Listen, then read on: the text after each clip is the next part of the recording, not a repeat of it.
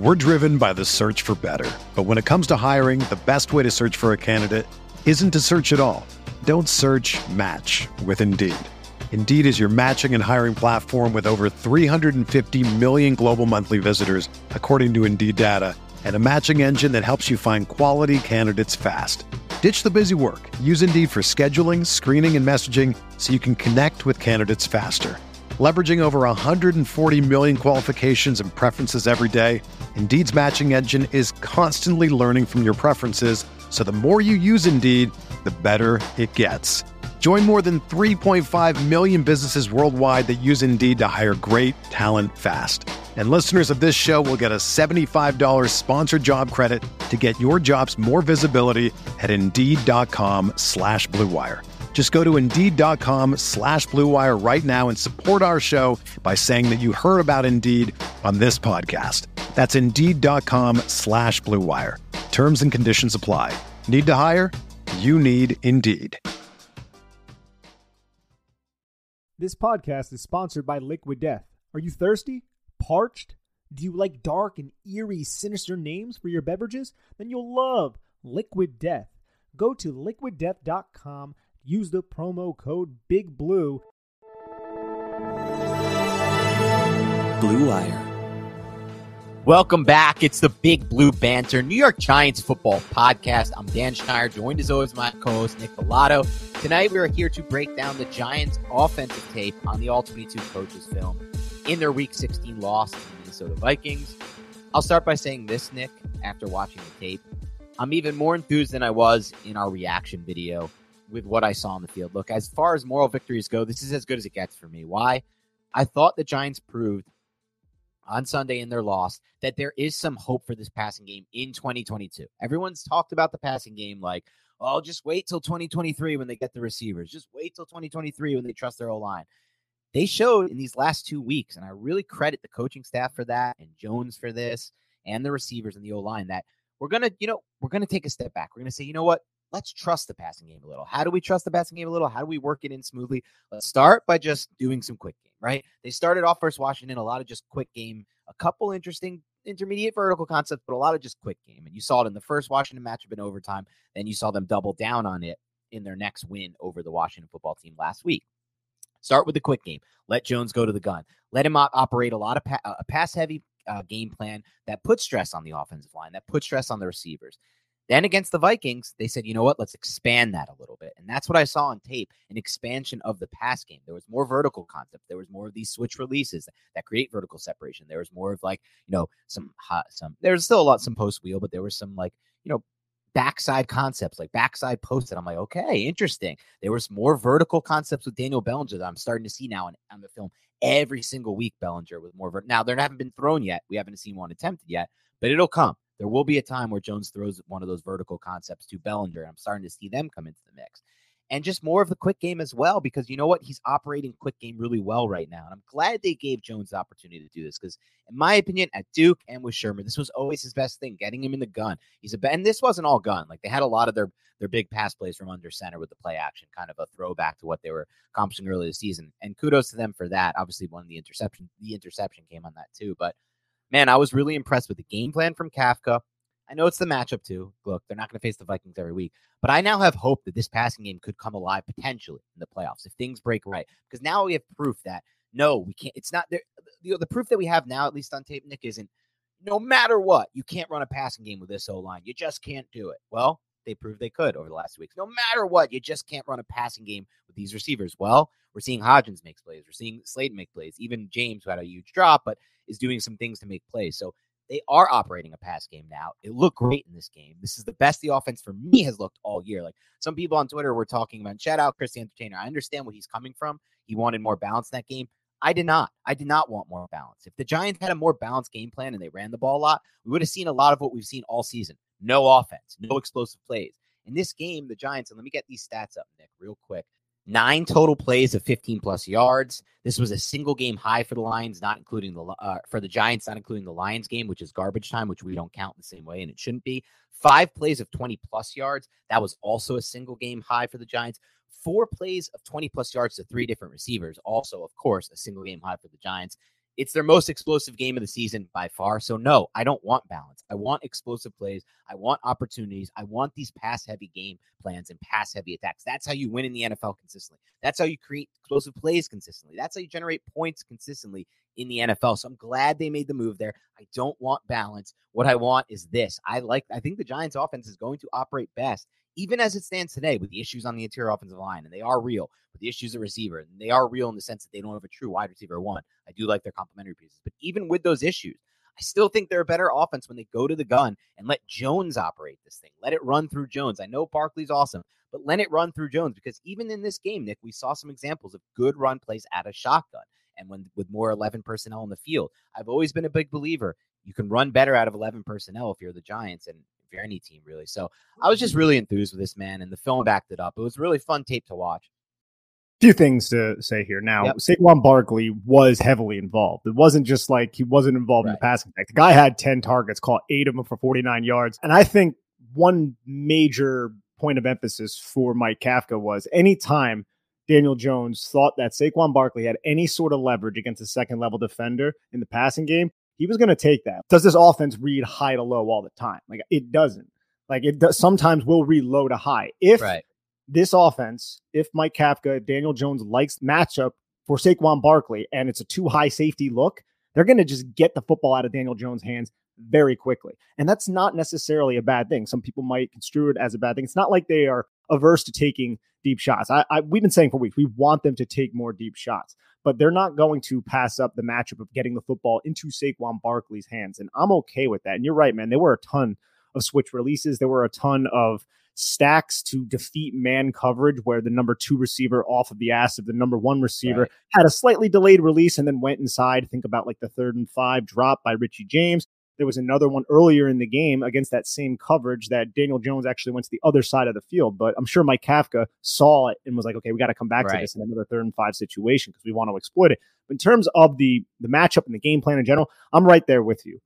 I don't necessarily want balance. Like, look, this defense sucks. Like, I'm encouraged by what we saw by the Giants, and hopefully they can take this rhythm and carry it into the playoffs if they end up securing a playoff berth.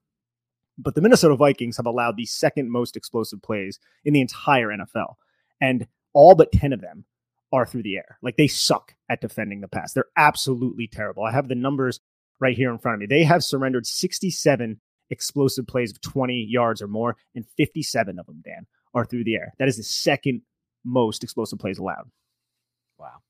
Yeah, look, the matchup played a role. I'm not going to sit here and tell you the Giants have figured it all out. Our offense is taking that next step because we still need pieces, and that's for sure. They still need wide receiver 1 for sure. Everyone knows that one. And they need a little bit. There were still major issues in the pass protection at times in this game, though I did think overall it was much better than people are giving it credit for. But having said that, I feel like, I don't know, matchup aside, I watched this offense operate the way it has these last 2 weeks, which has been shotgun heavy, 11 personnel heavy, put it on Jones's hands instead of making it run through Barkley. And I just think it looks a lot better this way. I really do. I think Jones is a pretty good quick game thrower, and you can just generate a more consistent offense running quick game than going under center and running every first down, going under center and running every second and long, which is the Giants have been doing a lot of in that middle stretch of the season where they really bogged down as a team and went 1-4-1 or whatever the record was over that 6-game stretch. They really had kind of been like, all right, well, let's keep doing what we're doing. It's that play action with the slide or that play action boot. And then it was like, all right, they're taking that away completely. Let's stick with the run. Then they're taking that away. But going to the quick game, I haven't really seen an answer yet for the quick game. There's been some corners who are sitting on routes and making some plays on it. But then the Giants have done a good job, like you said, of running like switch releases and different things to like create different levels, get different levels of the field open. Even one of the things you talked about with those like bunch formations and the stacked releases, there was one route that really could have been a big play if there wasn't such a pass protection breakdown, or maybe if Jones had anticipated it. Let's be honest, it's okay to say that, where they had the inside release with Darius Slayton, and Daniel Bellinger kind of ran like a little stop route over the middle. And Slayton ran like kind of like one of those interesting routes that I kind of see from like those great receivers, the Justin Jefferson types, where it's kind of out. It was like he broke inside and then kind of run to like a corner route vertically. And there was a miscommunication based on that with the 2 D-backs. They ran into each other. Slayton was wide open on that one. And there were a couple other vertical releases where Slayton created some great separation. So I think they're mixing in different concepts now that they've allowed themselves to go to a more pass heavy and more shotgun and more quick heavy quick game concept, like run this through the passing game and different things open up in the pass game. Everybody says, oh, you run the ball to open the pass. I'm not so sure that's true. I feel like the Giants have had a massive expansion of their passing attack in the last 2 weeks when they've gone to a more pass-heavy approach. Yes, and it's also not putting Daniel Jones in harm's way because there are not a lot of those long developing concepts, Right. although they'll sprinkle those in. Like there was another double move on that Isaiah Hodgins deep catch. That was a double move, another just phenomenal route to get Patrick Peterson all turned up. Like I'm telling you, man, Isaiah Hodgins, for a guy that size to be able to run routes like that and sell his routes off the line of scrimmage, up his stem, and then at the point of break, it's pretty excellent. So I'm very excited about him being here. And you're right, dude. The 11 personnel package, though, is something that I'm enjoying a little bit more. And that doesn't mean the Giants can't go to 12, can't use the big offensive line. And look at the evolution of Mike Kafka's offense just through this season. And we've been here every week discussing it. It was a large chunk of this season where they were just like, we're just going to go with 6 offensive linemen at an unreal rate, and we're going to try to run the football. Well, now, as you said, they have incorporated more of a pass quick game approach.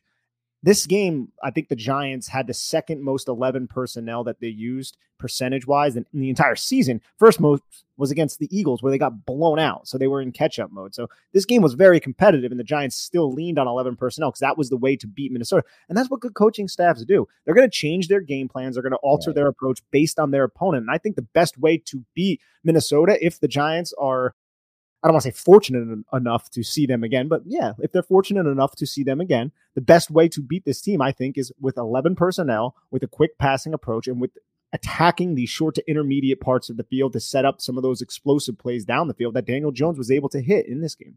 I'm only smiling because your comment brought up something funny in my mind. So you said if the Giants are fortunate enough to play the Vikings again, which I, by the way, agree with. Apparently, we must have gotten like some Vikings fan must have got a hold of our Vikings Giants rapid reaction video on YouTube, because it's our most commented video by far. It's now like 50 plus comments, and 80% of them are just Vikings fans like ripping us in the comments. And it was so funny to read this morning. I don't know what happened. Some Vikings fan must have saw it somehow and shared it, and it's excellent. They're just destroying us because we must have been saying that a lot on that podcast, but I do feel that way. And so we'll see what happens as far as these people don't have the context of what the New York Giants have been all season. Exactly. Like, let us have our moment in the sun where our offense actually looks pretty damn good through the passing game. Yeah. But without further ado, let's dive into the tape, because there's actually finally a lot of offensive tape to talk about. It hasn't been much of the past 2 weeks. It's not a lot of stats, but this one was a really good offensive game, so it's going to be fun to break down. We start off with a bad drive, though. It was the first drive. It was a 6-play, 24-yard drive with a punt. It had one really good pass play in it, which we'll get to, but it starts off here with just a play action at a single back here. They're facing cover 6. The play's designed to get the ball out quick, and he hits the underneath to Bellinger, who's kind of like a chip release. Looks like he's fake chipping and releasing. No, it's just Saquon Barkley. It's not Bellinger, but it's sorry. It was Barkley. Yeah, under center play action, and it's a 3-level read for the Giants where they release Daniel Bellinger, who's essentially the sniffer, into the flat, and then you have the number 2 wide receiver inside kind of run a deep post curl right at the numbers, and then another deep flag that bends inside, kind of like a Poco route from Richie James. And Daniel Jones was wise to check this football down because there's really nothing open. I felt like Minnesota covered this play up really well to force a 2nd and 7. Yep, we got a 2nd and 7 set up here for the Giants. They're going to go with like an RPO type, a zone run, actually, zone read run with an RPO built in. They actually decided to give the ball up here to Saquon Barkley, and it's a 4-yard gain. The Giants switch Saquon Barkley's path right at the end of the play. They hand the football off. I felt like the blocking was okay up front just to get 4 yards, but the linebackers kind of are in a stacked position, and they're able to position themselves in the gaps because the offensive line wasn't able to climb. That's one positive. That's one of the major positives when you stack your linebackers. If you're watching on YouTube, what I mean by stack, you see how Eric Kendricks directly behind Dalvin Tomlinson, Jordan Hicks directly behind number 97. So now those linemen can't get a clean climb up to the 2nd level, and Saquon Barkley just doesn't have that much rushing room. So the 4 yards that Saquon Barkley was able to pick up was just because the New York Giants were able to kind of push those defensive linemen off the line of scrimmage. That's interesting, too. Maybe that's kind of an adjustment the Vikings made based on how the Giants' blocking scheme is and kind of some of the, concepts the Giants like to use a lot in the run game. I'm curious to see if we'll see other teams do that. But here we have this 3rd and 3. It's the double slant flat combination, which we've seen in the past. The Giants start to bring out. You see at the top of your screen, they're running 2 slants on the 2x2 side. It's a 2x2 on the top of your screen with the 2 receivers. And then Barkley is running the flat to try to take away defenders. This is just a really, really good drive throw, I thought, by Daniel Jones. And again, this is my favorite area of the field that Daniel Jones throws into. It's that deep in range, about 15 yards ish down the field, in the middle of the field. I think he gets great drive on these throws whenever he throws them. Really, it's been that way since 2019. I think the ball placement on all these types of in-breaking, intermediate routes is always on point. Like, look at where this ball lands and look at the drive on that thing. That's a heavy ball flat into the receiver. And the coverage is great, by the way. Like, this is not like the easiest of throws when you see the coverage look that good. But when a ball's thrown right on the numbers like it is, it's usually going to be a catch, even with our receivers. Yes, even with the New York Giants receivers, who I think are a little bit better than some people try to give them credit for. There's obviously no true number one here. This is also a good diagnosis and kind of what we were talking about at the top of the show from Daniel Jones. Daniel Jones' eyes goes right to the apex defender right here to see if the apex defender is going to follow Richie James, sit in this throwing window, or match Saquon Barkley, who's releasing the flat. And once that defender goes and outside to match Saquon Barkley, Daniel Jones believes that Darius Slayton is going to win the one-on-one matchup against a defender who is about 6 yards off, 7 yards off of him. So all Darius Slayton needs to do is win inside. Darius Slayton does a good job doing that. Jones delivers the football right on time. I got to say this, though, Dan, and I'm going to exit the YouTube for a second. Yeah. So I agree with you. I think some of Daniel Jones' best throws are when they are over the middle in that intermediate range. But I kind of think he's much better at throwing that ball when the receiver is like a yard or 2, 3 yards out of their break. I think Daniel Jones kind of struggles throwing over the middle of the field when he has some deep over routes where there wasn't necessarily a break, but there's a guy coming from a wider position crossing the face. And it happened on the interception, slightly behind. And it's just an observation I've had over this season where I was like, Daniel Jones is slightly behind sometimes, but I can't necessarily pinpoint on why exactly that's the case because he's so accurate on those deep dig routes when they're just coming out of the break, on those slants. But when the receiver has to run a while, when he broke basically at the line of scrimmage and running more elongated route where the guy's running on the horizontal plane for a extended period of time, I just feel like Daniel Jones doesn't lead that receiver in an optimal way. And it's not a huge glaring mistake, but I feel like some of the throws where he's a little bit behind and we're like, you know what, Jones, he should have let him a little bit more. It's usually in that type of way. And I think it happened twice in this game. And it's just something that I've kind of observed this entire season. Yeah, I think it's a great take. And I don't think it's limited to just the intermediate range. I think even on the shorter passes that are like around the line of scrimmage, those types of drags, he also kind of, the ball placement is not as good. I don't know what it is, what the reason for it would be but it's you broke it down right. It's when that receiver's kind of running along the horizontal plane for a while. Even remember the Green Bay game, he had that potential touchdown to Darius Slayton that he threw way behind him. That was wide open on the horizontal plane. So just something maybe he can work on. He'll look at the film. I'm sure him and Shea Tierney and all these guys will kind of look at that type of stuff in the offseason. Yeah, I trust this coaching staff and Daniel Jones himself to kind of rectify that issue this offseason. But let's get back into the tape where we're going to have a 1st and 10 after this play. And it's going to be a play action deep comeback that goes incomplete to Darius Slayton. Yeah, coming off a really good, well-thrown ball. This is not Jones's best ball. He could throw this a little earlier before the receiver gets out of the break because he knows he's running this route and he knows he has the sideline, but he throws it after the receiver gets out of the break and then throws it a little too high as well. I'd love to see this ball thrown a little bit more like inside back to the playing field, like closer to where the 40 is to allow the receiver to kind of break and get underneath it, because that kind of gives you kind of a low margin for error when you make a throw like that. Because look, the defensive back defensive back on the underneath route is not going to be able to jump that. At that point, you have a lot of space, but he tries to throw it really right at where the receiver makes the break horizontally wise, if that's explained decently, and it ends up being a little high. And a nice route too by Darius Slayton to sell that inside. He has Patrick Peterson's leverage. He has his ass turned towards the sideline, so he's basically inviting Darius Slayton to break inside, so it's more difficult for him to break outside. But Darius Slayton does a good job getting into the blind spot and breaking back to the outside. It's just the throw is not on target. It forces a 2nd and long. Yep, 2nd and long situation. You're going to see a stack blitz from Minnesota as the Giants go to empty. One thing I also like about what Kafka's done these last 2 weeks, he's used more empty formation, which is no running back in the backfield. And Jones does a pretty good job to evade the pass rush here, but ultimately, this is just not an easy play to make for the Giants here. There's no one really open. The pass rush breaks down, and Jones just throws it out of bounds. I think the one place that Jones could have possibly thrown the football, total armchair quarterback here, I'm not criticizing him, but you could see Daniel Bellinger and Saquon Barkley one of those two guys you could possibly consider being open. It's just hard to kind of say when you have someone in your face and you're running and you're on the move, which guy it would be. Because you see how 20 is sinking to kind of bait Daniel Jones to throw to Daniel Bellinger running the streak, but that leaves Saquon Barkley open towards the sideline. I think that's what Daniel Jones is looking at right now if you're watching on YouTube. But I think this is a smart decision by Daniel Jones to eat the football, not throw to Daniel Bellinger, because you don't know what 20 is going to do, and he has somebody inside of him. So Daniel Bellinger doesn't have a ton of breathing room. It's at this moment where it's like throw the ball to Barkley, but then 24 puts himself right into that throwing window. So I think Daniel Jones probably does the best thing, just extending the play and then finding Saquon Barkley along the sidelines. And if we switch to the end zone angle, and we can see what we mean by stacked blitz, look at Eric Kendricks. What is he? He's right behind that nose tackle. And he's going to go right into the A gap, and that's going to force John Feliciano to pick him up, which forces Glowinski to take 97, and then 91 fakes like he is coming. Evan Neal believes that Mark Glowinski is going to handle Dalvin Tomlinson, but then 91 drops off. Evan Neal doesn't end up blocking anybody. It's just a scheme 2 versus 1, even though the 1 wasn't even coming, but Evan Neal has to respect it. And it's a nicely timed blitz by Ed Donatel. And Daniel Jones, to me, I think just does a really excellent job not getting sacked and at least giving the play a chance. Yep, and that'll set up a 3rd and 10. We're going to see the Giants try to run a play they used from last week here out of a 2x2. You're going to have the switch release with the double curl. The pass just ultimately gets knocked down at the line of scrimmage, and that ends this drive.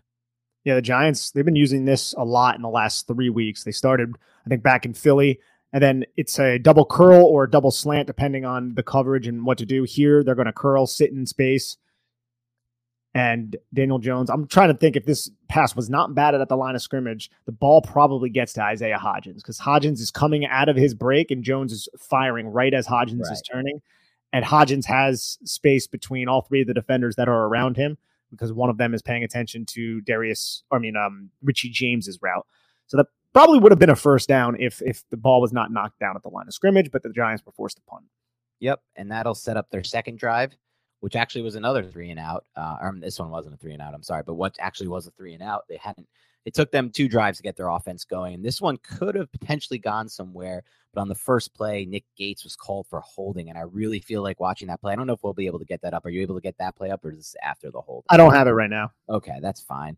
We don't have to go over that, but there was potential for Jones to take a shot out of it. But we're just looking at the 1st and 20 here. It's a 3x1 set. And this is kind of an example of where, not what we want to see, unfortunately, from Evan Neal right now in pass protection here. He gets beat pretty bad here, loses the edge. That kind of screws up the whole play.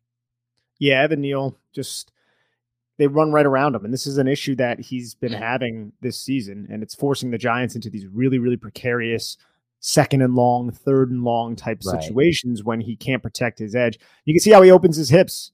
He doesn't stay square. And when you open your hips like this, and you're going up against somebody like a Danielle Hunter, Danielle Hunter he stays low, man, throughout this. And he's a big dude. And he's a long dude, and he's a powerful dude. And this is something that Evan Neal really needs to rectify at this point. I mean, it's not just the run blocking deficiencies and the framing of the blocks, albeit this is a framing of the block issue. He doesn't cut the angle off. And when you give him a 2-way go like this, and now you're scrambling and you're crisscrossing your feet, you're just giving up your edge, just giving the defensive player a soft edge to run around. And you can see Evan Neal never has any kind of contact or establishes anything on Danielle Hunter. Daniel Jones is a sitting duck, but I got to say, give credit to Evan Neal for falling on that football, because kept the Giants in the game there. Yeah, that could have lost them the game potentially, or put them in a really precarious spot here. Did you want to show the sideline angle for that one too? You want to take a quick look at that just to see what was potentially there if Evan Neal hadn't blown his block? Let's see what potentially could have been available to Jones on this 1st and 20 here.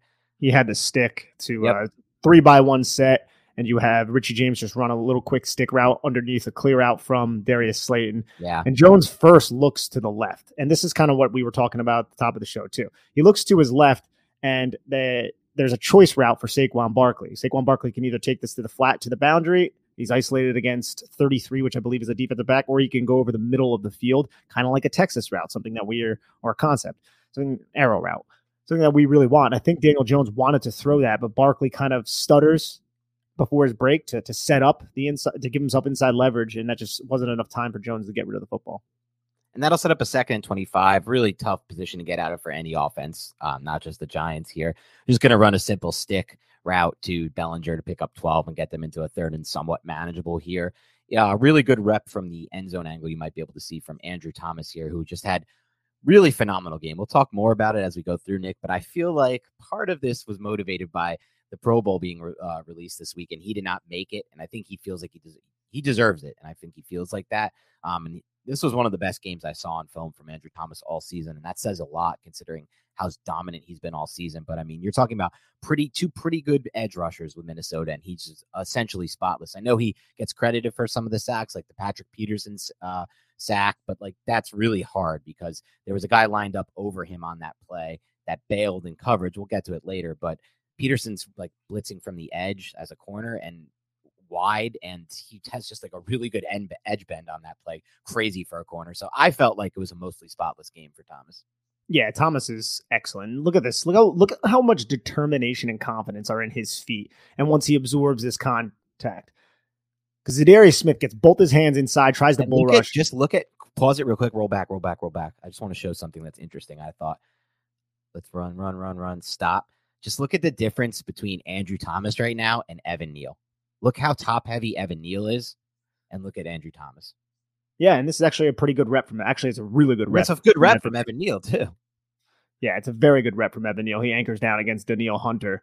That's a really good rep from both the tackles. This is what we're hoping for as Giants fans and people who cover the Giants, that both these guys will develop into this type of technique consistently. Andrew Thomas is already there. Evan Neal still has a little bit of a ways to go. I still think it looks different with Neal versus Thomas. And maybe that's just who Neal is. No, it does, man. Look at the footwork between the two.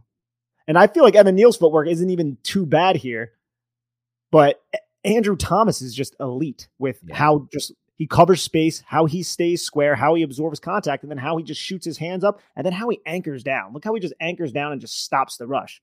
Like Za'Darius Smith is trying to push the inside shoulder of Andrew Thomas and win inside. There's nothing there. There's no dice. You're not getting inside of Andrew Thomas and winning the half-man relationship against this guy because he has vice grips attached to his arms, and he really trusts his technique. He frames his blocks well, and his feet are just so freaking quick, and he's so damn powerful and sturdy. It's something that I love because, man, in 2020, we were not overly optimistic about Andrew Thomas, just collectively as a fan base I'm speaking of, because he struggled. And man, to see his development over the last couple of years, it's been sensational, man.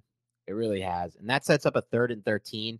This one the Giants are going to miss. It's an interesting, the Vikings run a little twist up front. It's not really picked up well by the Giants, but it kind of works out. You'll see kind of Neal struggles to recognize it, but eventually it kind of works out. They actually have an opportunity here to convert this 3rd and 13 on an in-breaker over the middle to Slayton, but Jones throws it a little bit too high and out of target range for Slayton. Yeah, he does. I'm wondering if Jones expected him to run a different type of route. It could be, or just could be the fact that Evan Neal kind of lost his rep on the twist, which we'll watch right here. I like this empty with the double wing back. This is something the Giants have been using the last couple of weeks as well. You have both Daniel Bellinger and Saquon Barkley as wing backs, and they just help the protection. They help the tackles out. They chip. But you can see as Bellinger goes to chip, Danielle Hunter slants it to the B gap at 90, goes around, and it looks like it's man blocking where Mark Lewinsky is going to follow 90, and Evan Neal is going to take that guy who's going inside, and Evan Neal just doesn't make any contact. I'm wondering if he was indecisive on if he was supposed to take 90, who was the looper coming from the original 3 technique position. But Evan Neal just needs to get his hands on and sustain the block. And just for whatever reason, it's been so inconsistent. Look at the point of contact too. He's so high. Look at his feet are almost in front of him at the point of contact. Like, look, his knees are like locked out. Like there's really no bend or anything like that. And you look at Andrew Thomas on the other side. And again, I don't want to compare the two, but he's handling a different type of assignment. He's just taking that guard. You can see how on the right side, the protection looks like it could be big on big. It could be man. That's at least how Mark Lewinsky blocks it up. And maybe that threw Evan Neal off because it wasn't. But on the left side, they pass off the twist. And Evan Neal takes that initial guy, which makes more sense because the space is a little bit more limited there, and Nick Gates is able to kind of smoothly transition him right to Andrew Thomas. Yep, but after that missed throw, we get a punt here. That's going to set up the next Giants drive, their 3rd drive of the game, where they finally got some momentum going on offense. They didn't take the sack fumble to move them into 1st and 30 after the holding, whatever it was, 2nd and 25. Now they can get it moving, and unfortunately, on an early, and you see this throughout the game because on both of the Giants turnovers, this is the frustrating part for me, man. Like, just shows you the little different, like, what's it called? The little nuance of the game. On both of the Giants turnovers in this game, the interception and the fumble, Nick, they came on first down plays. It wasn't like a 3rd and long or something. It was 1st and 10. So, both times in scoring range, at minimum, that's 6 points off the board, but potential for even more. Would have decided the game in the Giants' favor. Just a crazy way to lose. This was definitely their closest loss, in my opinion, of the entire season based on those 2 facts. Don't tell the Vikings fans that. They won't like that. Not at all. If they're watching this, they're going to crush us. But, we'll start this drive. I think Nick just rolled it through. 21 personnel, our first look at that in this game. That means 2 backs. So you get Breida and Barkley, which Nick and I have been calling for more of. It's Brightwell this time. But it is Brightwell this time, right? It's Brightwell this time. You get Breida and Brightwell, which, again, 21 is something we're calling more for him.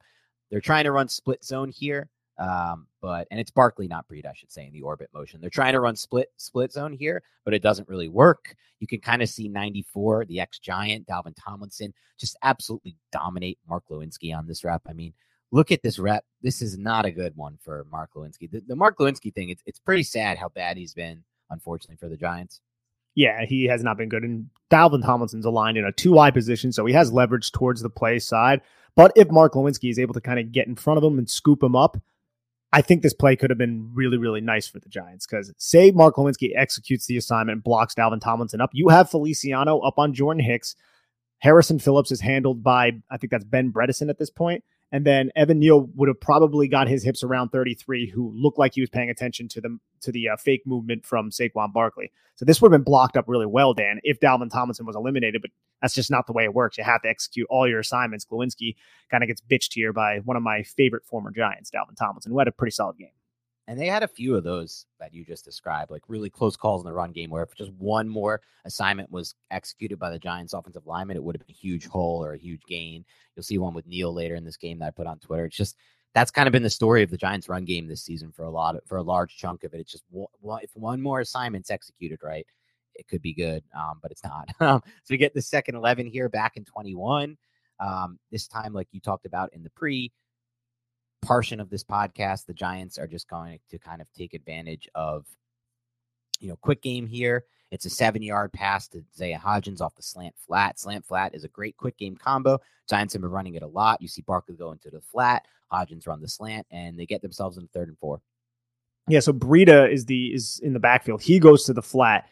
Jones is going to read 58, matches Breida. He's going to throw the slant once the defender's out of the throwing window. But if you look at the bottom of the screen, the 3 wide receiver, if you want to call him that, part of the Giants offense, Saquon Barkley is the number 3 receiver here. He's just going to run to the flat with 2 stalk blockers in front of him. And this is something that the Giants have been running to the field side. I think they run it a couple times in this game. It's not always with Saquon Barkley, but it's just an easy way to get the football into your talented playmakers' hands with 2 blockers in front of them. Giants have the advantage here. There's 3 Giants down at the bottom of the screen, and only 2 Minnesota Vikings defenders. It's just Daniel Jones opted to take the slant. And if you look at Patrick Peterson, he's off, but Patrick Peterson's playing inside. Look at where they're aligned. He's much closer to the bottom of the 3 than Isaiah Hodgins would be to the bottom of the 2. But still, Isaiah Hodgins takes a really good angle to just give Daniel Jones enough space to fit this football in. And good job by Jones throwing this low. I'm telling you, man, Isaiah Hodgins, this kid can play football, dude. Dude, he catches literally everything around him.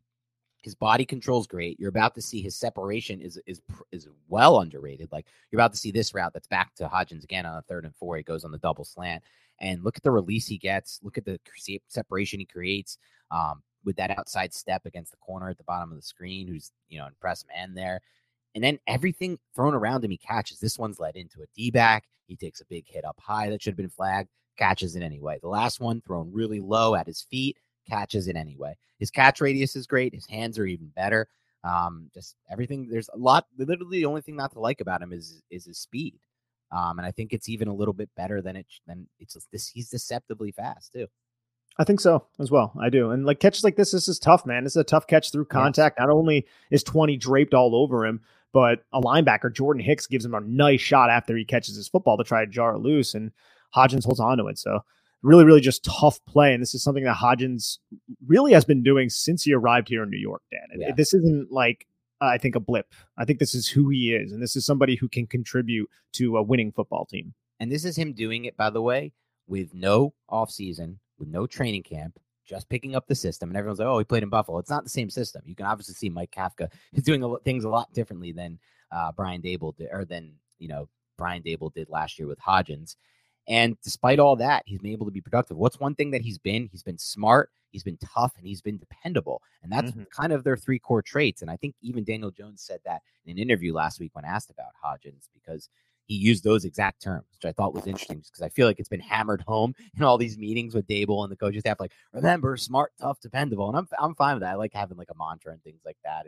It's interesting, especially if you can get them all to buy in. So something to think about. And once again, a third play in a row runs through Hodgins here. When you start to see that type of thing happen with a receiver, right? Like he can, I don't want to say take over a game, but in a lot of ways he took over in this first half. He had like 50 plus yards in the first half alone, and 3 straight plays go to him. That's a good sign, right? That's a sign like, and he, even after this play, he gets up and he gets in Peterson's face because he's like, dude, you can't guard me type of thing. And like 3 plays in a row, he wasn't able to guard him. He won his route 3 plays in a row. And this one is just, nothing crazy. It's just a 14-yard dig route, but he does a great job at the top of his break. And you're going to show this, Nick, to freeze up Peterson. And that gets him that separation that he needs to make the tough catch on the dig. Yeah, Dan. And this is interesting. I want to bring up another thing about this play that we were just seeing on the end zone angle, but just look how Isaiah Hodgins is able to make this catch. Patrick Peterson is draped all over him. Another contested catch. You have 3 defenders bearing down on him. You're trying to just pick up another first down.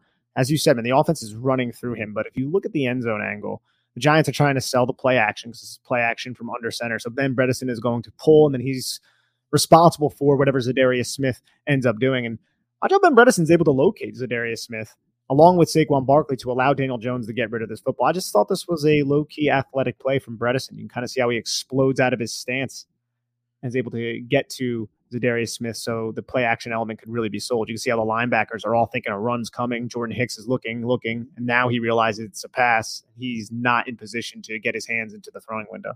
And it's a great ball by Daniel Jones. He drives it, he puts it in the right spot. I feel like, honestly, man, you start to see it in this game with this throw, and then you're going to start to see it in other spots throughout the game. Going to this more pass-heavy approach is actually allowing Daniel Jones to be more confident, giving him more reps, allowing him to do things differently and see things differently. And we'll see if that plays out in all the matchups. I know this was an easy Vikings matchup, but we'll set up this next 1st and 10 here. This was a good example of a play that I think was interesting to look at based on what you said earlier, Nick. Like, are they coaching him to look low to high on a lot of these plays? Because you'll see on this play, if you're watching on YouTube, at the bottom of the screen, Darius Slayton has a filthy, and I mean filthy, release off the line of scrimmage. He runs an incredible route, creates a ton of vertical separation.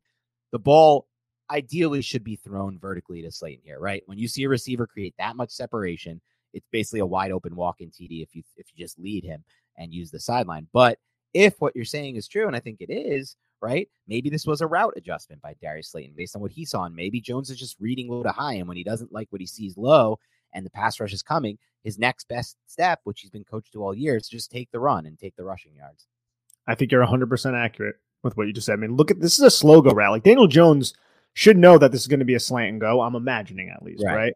Now, I don't know if there's a choice built into it. I'm imagining he knows that. Patrick Peterson's in press. He's all up on Darius Slayton. Darius Slayton does a good job giving himself a little bit of breathing room by eating into Patrick Peterson's leverage, and then he goes inside to get Patrick Peterson to do the speed turn, and then he just explodes back up. And there's a lot of space right now for Daniel Jones to deliver this football to Darius Slayton with 2 defenders who are inside the numbers and Darius Slayton between the numbers and the sideline bending outside. But it doesn't even look like Daniel Jones is looking in that direction.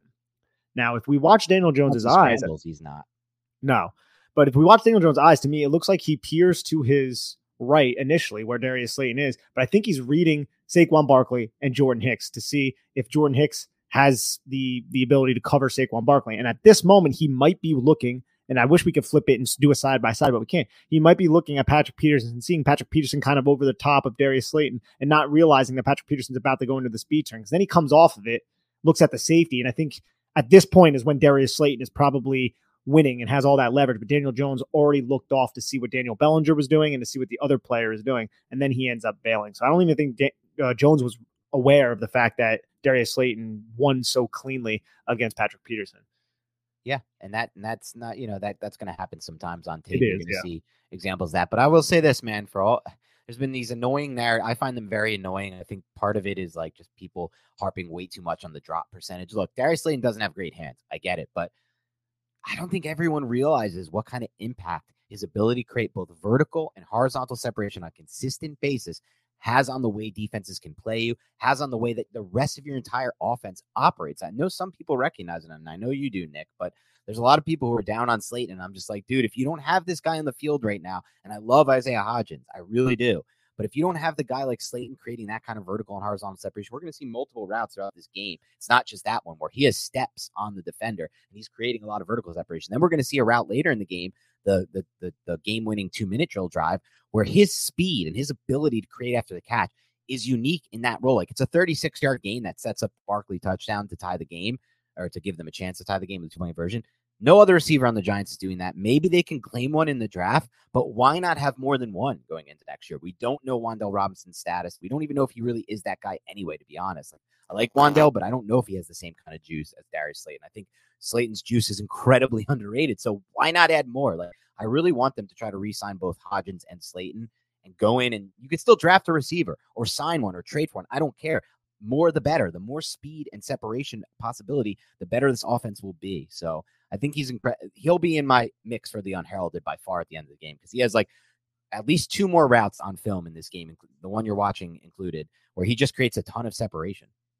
Yeah, he's been excellent with these little double moves, as has Isaiah Hodgins. Like, those players, again, they're not number 1 wide receivers. It's not lost on us, but they deserve to be on an NFL roster, and they can have their role on any NFL roster. Darius Slayton and Isaiah Hodgins are both acting as kind of 1A and 1B wide receivers. That's not necessarily the role, but guess what? They're actually kind of productive in their role. We've seen, although Daniel Jones might not have the most prolific passing yards out of all the quarterbacks in the league, we have seen plays where Darius Slayton and Isaiah Hodgins have won with double moves there. If Daniel Jones had a little bit more time, maybe he would have been able to deliver the football to them. So I know that's it's looking at things, and you don't have all day to throw the football. I get that, but I definitely believe that there are places in the NFL and on the Giants for next year, as you said, for both of these guys. And I don't think it would make this wide receiver room bad. I do think you need to add a number 1 somehow, though, because that's going to be imperative. And roster building is a long-term thing. They may not have an opportunity to add a one in this specific offseason. More the reason why they should try to bring back all the talent they possibly have at receiver. And so I think we've made our stance clear. We'll talk more about it in the offseason, but the Big Blue Banter podcast will surely be in the camp of re-signing both Hodgins and Slayton. Well, Slayton is a little different because it just depends. Like, if someone wants to come out and Christian Kirk him or Zay Jones him and give him that kind of insane contract, we're probably not going to be able to re-sign him based on the Barkley, the Jones, the Dexter, and everything else. But as long as he can kind of wait around in free agency and kind of play it smart, and hopefully there's not a lot of interest in Slayton because of the narrative, around him about the drop percentage and all that stuff. And then they can get him kind of cheap. We'll see what happens. But what you're seeing is, after that first down rush here, the fumble here from Bellinger, this is one of my favorite play calls in the entire game. It gets Bellinger lined up as a fullback or an H-back, whatever you want to call it, one-on-one against a linebacker. And I think this is actually a really good route by Daniel Bellinger. I think he wastes 0 space getting out of his break, no wasted movement, and creates a lot of separation here. Makes the catch. Unfortunately, it's just a really good play on the ball. And you could see on the bottom of the screen something the Giants run all the time from the 2 receivers on the bottom of the screen, and that's the slot wheel. It's both vertically oriented routes to clear out space for Bellinger. This is the design you want, right? Those bottom 2 routes on the bottom of your screen, if you're watching on YouTube, clearing out the space, and then Bellinger creating separation, one-on-one matchup against the linebacker. That's going to win, I think, almost every time the Giants use it. We're driven by the search for better. But when it comes to hiring, the best way to search for a candidate isn't to search at all. Don't search, match with Indeed. Indeed is your matching and hiring platform with over 350 million global monthly visitors, according to Indeed data, and a matching engine that helps you find quality candidates fast. Ditch the busy work. Use Indeed for scheduling, screening, and messaging so you can connect with candidates faster. Leveraging over 140 million qualifications and preferences every day, Indeed's matching engine is constantly learning from your preferences, so the more you use Indeed, the better it gets. Join more than 3.5 million businesses worldwide that use Indeed to hire great talent fast. And listeners of this show will get a $75 sponsored job credit to get your jobs more visibility at Indeed.com/Blue Wire. Just go to Indeed.com/Blue Wire right now and support our show by saying that you heard about Indeed on this podcast. That's Indeed.com/Blue Wire. Terms and conditions apply. Need to hire? You need Indeed.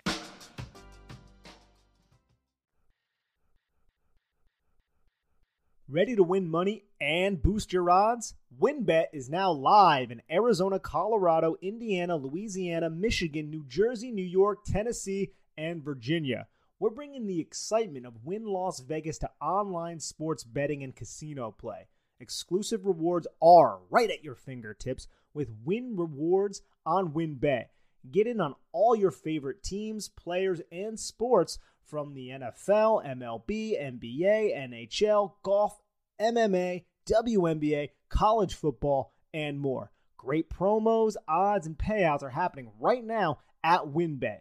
From boosted same-game parlays to live in-game odds on every major sports, WynnBET has what you need to win. Ready to play? Sign up today to receive a special offer. Bet $100, win $100. Download Bet Win. Download the WynnBET app now or visit wynnbet.com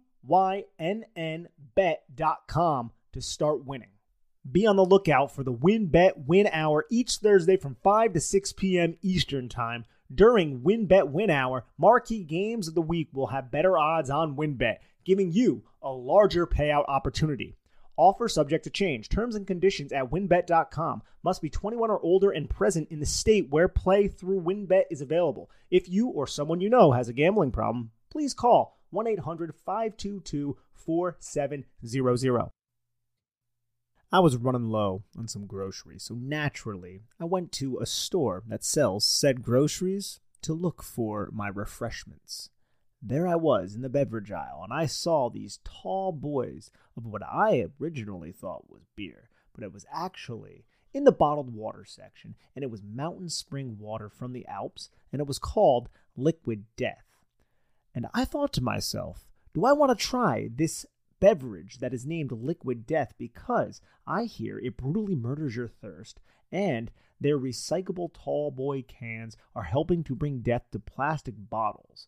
And they also donate 10% of their profits from every can sold to help kill plastic pollution. Those are some pretty cool causes. So I bought myself some Liquid Death, and I enjoyed it. I was parched, and then I drank it, so I was not. So if you want to try some of this Liquid Death, go get Liquid Death at your local Whole Foods Market, Target, and Stop and Shop stores, or find a Liquid Death retailer near you with their store locator tool at liquiddeath.com/bigblue. That's liquiddeath.com/bigblue.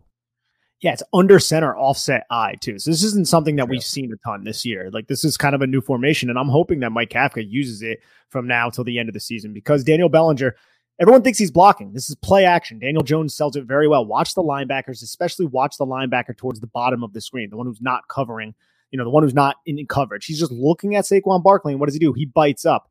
And then you have the other linebacker who is not in position to cover Daniel Bellinger, breaking towards Jordan Hicks' side, who is biting up towards Saquon Barkley because of the play action. Now Daniel Bellinger has leverage with no one underneath. This is a very, very well executed play, and a very, I feel like, just a really good play design and call from Mike Kafka. Again, I think it's one of my favorite in this game. I'm hoping that they use Daniel Bellinger, Chris Myrick, Nick Vannett, whatever tight end in this manner. And then sometimes you can even run out of the I formation in the offset I to really just put the defense into a stressful spot. Add that wrinkle to your offense.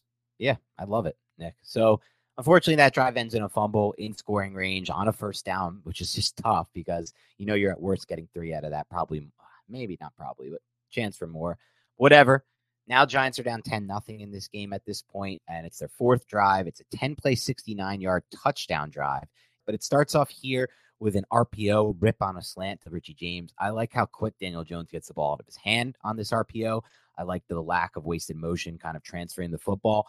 And I like the velocity he's able to get despite a defensive end bearing down on him, ready to make a hit, free rusher kind of thing. Just gets around Evan Neal here. And there's really not a great rep from Evan Neal, if we're going to be honest about it. But I just think he does a good job despite it, ripping this ball in here to James. Yeah, this is a great little play from Daniel Jones. Evan Neal, look, it's an RPO. He doesn't know if it's a run or pass, but he has to protect Daniel Jones from this type of play, and Za'Darius Smith really just gets an excellent jump off the line, and Evan Neal just can't get up the arc to match him. And that sets up another 1st and 10 here. That was a 12-yard game. They're going to motion Barkley out as the fast 3 here to the field side. And what do we like to see, or what have we seen a lot of now? When this is the case, they want to get the ball to Barkley. It's a good way to get your best player the ball in space with potential blockers in front of him. This isn't blocked perfectly. I feel like none of these yet have been blocked like amazing, where he's at like insane amount of space here. But here he picks up 7. You can just see the leverage. Look, 54, Eric Kendricks is responsible for Saquon Barkley. At the snap, Daniel Jones sees that, and Saquon Barkley has so much space from the numbers to the outside with 2 blockers in front of him, and Barkley picks up 7 yards to set up a 2nd and 3. And on the 2nd and 3, they're going to run split zone. You're going to see a really nice combo block up front with Ben Bredeson and John Feliciano. I put this on Twitter because I just really like the technique from Bredeson and how he gets that player. Look at where he starts the snap and where he ends it, and then kind of still does a good job, but not fully, but kind of turning that defender that he has to reach back inside to create a little bit of space there for Barkley to get through. And this ends up being a 7-yard gain. It's a very good block by both Feliciano and Bredeson, because watch how Feliciano transfers this player to Ben Bredeson. He engages him, and watch Feliciano's outside arm. He has like the midline. It looks like it could be even the face mask, if we're going to be honest. I can't really tell. Yeah, I think that is a face mask, but he shoves him right back to Bredeson, and that allows Bredeson to swivel his hips around and then just position himself right in front of the player. Saquon Barkley's talented enough to get skinny and slip through this hole. Very nice combo block on the nose tackle by the center end guard Ben Bredeson. Yep, and that's going to set up a 1st and 10, and they're going to run the ball with Saquon Barkley out of the shotgun here. Jones flips him to the other side. It's a 3-yard gain. Could have been a lot less, though, but Barkley put on some nice moves here to turn this from a negative into a positive. 3-yard gain, a very impressive 3-yard gain, Dan, because really bad by Evan Neal again. It looks like Za'Darius Smith notices what's going on. He sees that 26 is going into the mesh point, and he has 44 there to kind of play contain if it is going to be a zone read, even though Daniel Jones would go the other way if he were to be a zone read player. So I guess that's a little bit irrelevant.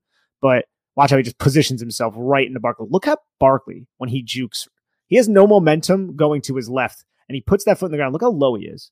He's so damn low to the ground, Dan. And then he just explodes. I'll bring it back up. He just explodes off that foot, and he's able to then collect himself and juke out another player. It's wildly impressive. 1, 2, gets back outside, and then ends up getting rallied and tackled. But he makes 2 guys look kind of silly on this play. Yeah, it's a really good rep from Saquon Barkley to set up a 2nd and 7, keep them, 2nd and manageable. They're going to run one of their favorite concepts here, post wheel, but they're also going to have a running back to the flat. And you're going to see him matched up against the linebacker here. And Jones is going to take that to Barkley. This is one of the balls that, again, on a horizontal plane, breaking to the outside. I wish this ball was thrown a little better from Jones. This is probably one of my least favorite throws from Jones the entire game. It's low and away, and Barkley has to dip down to get it. If this ball's thrown with a lot more zip and to the outside shoulder, Barkley may have a chance to beat that linebacker. Linebacker still may be able to get his feet anyway, but at least give him a chance there. But either way, it's a catch. He rolls to the first down. Yeah, and that sets up a 1st and 10. It puts us in a 1st and 10 situation where the Giants are going to see looks like a cover 2 type of defense, and Daniel Jones picks up 14 yards with his legs from an under center play action pass. Yeah, and I thought this was a good job by Jones because I didn't think there was anywhere he should have gone with the ball. Like, you could talk about potentially the honey hole on the bottom of the screen if you're watching on YouTube with Hodgins, but that's a really tough throw to make, and I'm glad he didn't make that because I think it could have been intercepted potentially, or it just might have been tough to complete. Instead, there's a wide open, lane for him in the running game, so just take it here. And I like the move he makes too. Watch him on the run here because he's pretty good at this. Like, he has that, we all know he had that really good 3-cone. He sets up like he's going vertical, and then he beats that linebacker, whoever that is, the D-back, in space there. That's pretty nifty move by him in space. Like, he looks like he's just running to his spot there vertically, but the whole time he's kind of setting up that little juke cutback. It's Eric Kendricks, the linebacker, right here. You can see when he turns the Jets on, he's just fast. And this is another thing. The Vikings have been just rushing wide. Like, Za'Darius Smith, they're all just rushing wide. You can see how the guards, they're rushing wide. Nobody is staying in the center. And then the linebackers are all matching onto their coverage responsibilities. This is an obvious Daniel Jones just take it and run situation. Nobody's accounting for him. You just can't do this against the Giants offense because arguably, other than Saquon Barkley, the most dangerous threat is Daniel Jones with the football in his hands. Correct. And that's a first down. It's a 14-yard run. It sets up this 1st and 10 with Matt Breida inside zone. Giants don't run a ton of, but they did here, and they pick up 6 yards. Yep, just a 6-yard run by Matt Breida. Believe this is inside zone. Duo and inside zone, they can be indistinguishable sometimes, but True. Breida ends up getting 6 yards. Good block by Glowinski, who helps Feliciano make the initial block, climbs to the second level, makes contact, and then Matt Breida is able to get a nice chunk gain on the ground.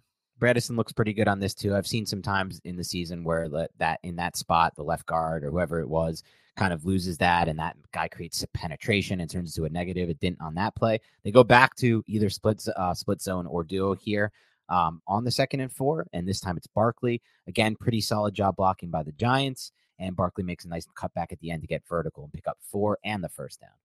4 and the first down for Saquon Barkley. Just solid blocks up front. Like they're creating some rushing space. And if you look to the side where the Giants are going to run, it's the weak side.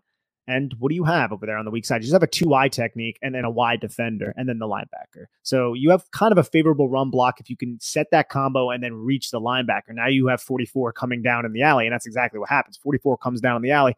He's able to make the tackle. But the Giants on the backside, they're not allowing these backside pursuit defenders to come really and make any kind of tackle. You have the combo block guys end up helping once 44 positions himself to contain. But if 44 took a worse angle, Saquon Barkley might have been able to bounce that outside, which would have been pretty nice for the Giants. But obviously 44 just kind of clamped down and executed his run fit in a timely manner. Sets up a 1st and 10 here. This one, when I saw the broadcast, I really liked it here because I was like, nice job, DJ. He read this pre-snap and threw it to the bubble. Unfortunately, I think it was kind of a nice trick here from the Vikings. They made it look like this was going to be the best option here to throw the bubble here, but ultimately they then rotate that safety down. So I don't even know if, or maybe he just adjusted to the throw late because it looks like he does take a step left toward the line of scrimmage and then comes back to it, but ultimately ends up going for 2 yards. If you look at the defense, this is a telltale sign that the defense is going to be blitzing because you have a cornerback who's kind of leaning inside a little bit, the apex defender over Richie James on the 2 receiver side with 2 guys in the backfield for Daniel Jones. And then you have the safety about 6-7 yards off the ass of the apex defender. So usually that defender is going to blitz, and you can see how the safety's stepping close to the line of scrimmage. I think Jones thought that the defender, the apex defender, the guy directly over the top of Richie James was blitzing, but you can see how he ends up fading away, doesn't blitz. The safety just rotates towards the middle of the field, and Jones thought, I think he was throwing hot at that moment, but he wasn't, and Richie James is tackled for a small gain. Sets up a 2nd and 7. This is the touchdown to Isaiah Hodgins. This is a great play by Daniel Jones to step up into the pocket, the patience, the pocket manipulation, the pocket feel, and obviously also by Hodgins to kind of find that little soft spot. And I thought Jones's eyes were great on this play. I thought the ball placement was great. He has to throw it kind of over and around that defender who's coming up to stop him in the run game. And look at it. It looks very pretty when you see it break down like that on film. You'll see it now from the end zone angle if you're watching on YouTube. Just a great job by Jones here and by Hodgins. Another under center play action. And what do the Minnesota Vikings do? They go wide on Evan Neal and Andrew Thomas, and both of them are able to get around the tackles, but that just allows Daniel Jones to step up in the pocket because there's no one there to contain him, and then he's able to find the space and flow to his right, which draws Eric Kendricks away from Isaiah Hodgins and allows Isaiah Hodgins just to run into space, and Kendricks might have gotten a piece of this. It was very close. I think it just goes just over his hand, and Hodgins secures it for the touchdown. It's a very good play by both Hodgins and Roll Daniel this Jones. back real quick, Nick. Yeah. Oh, you were just at the point I want to get to. Let's drop it back to the point he hits the top of his drop back and then pause there. There's been so many times in the past where I've seen Jones in these spots. This is one of the areas I think Jones has most improved his game under Dable, Kafka, and Tierney in year one.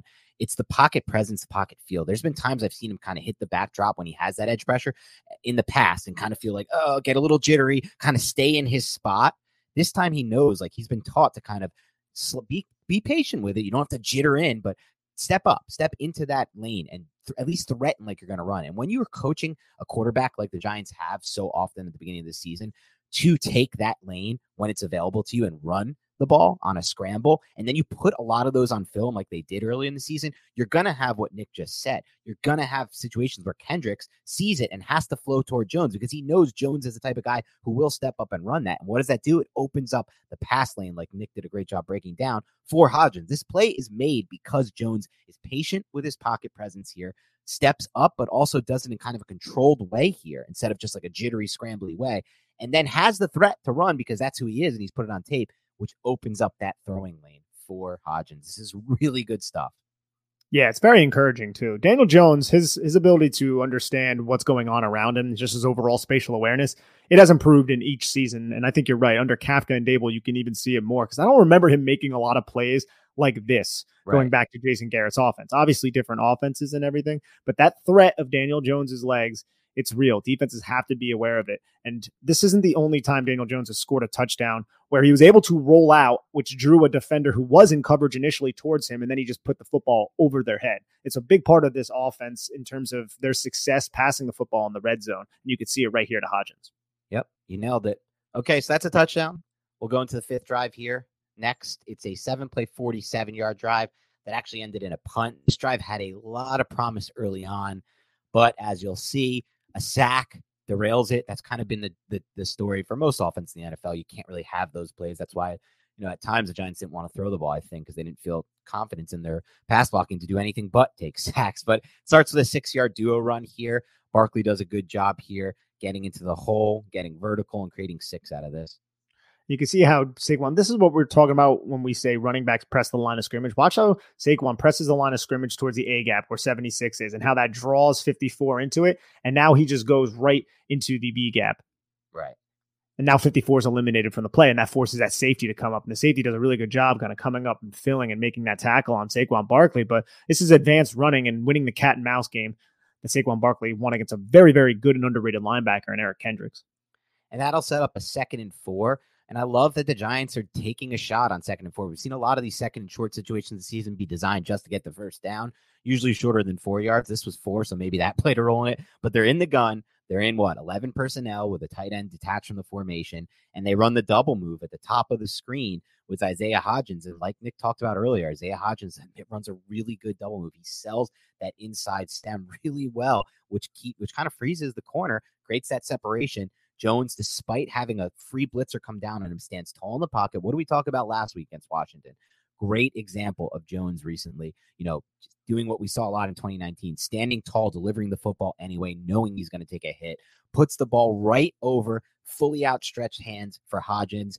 It's a great throw under pressure. It's a great catch from Hodgins. It's great offensive football in the passing game from the Giants, which we haven't, and it's a shot play. It's an explosive play. It's everything you want in the pass game.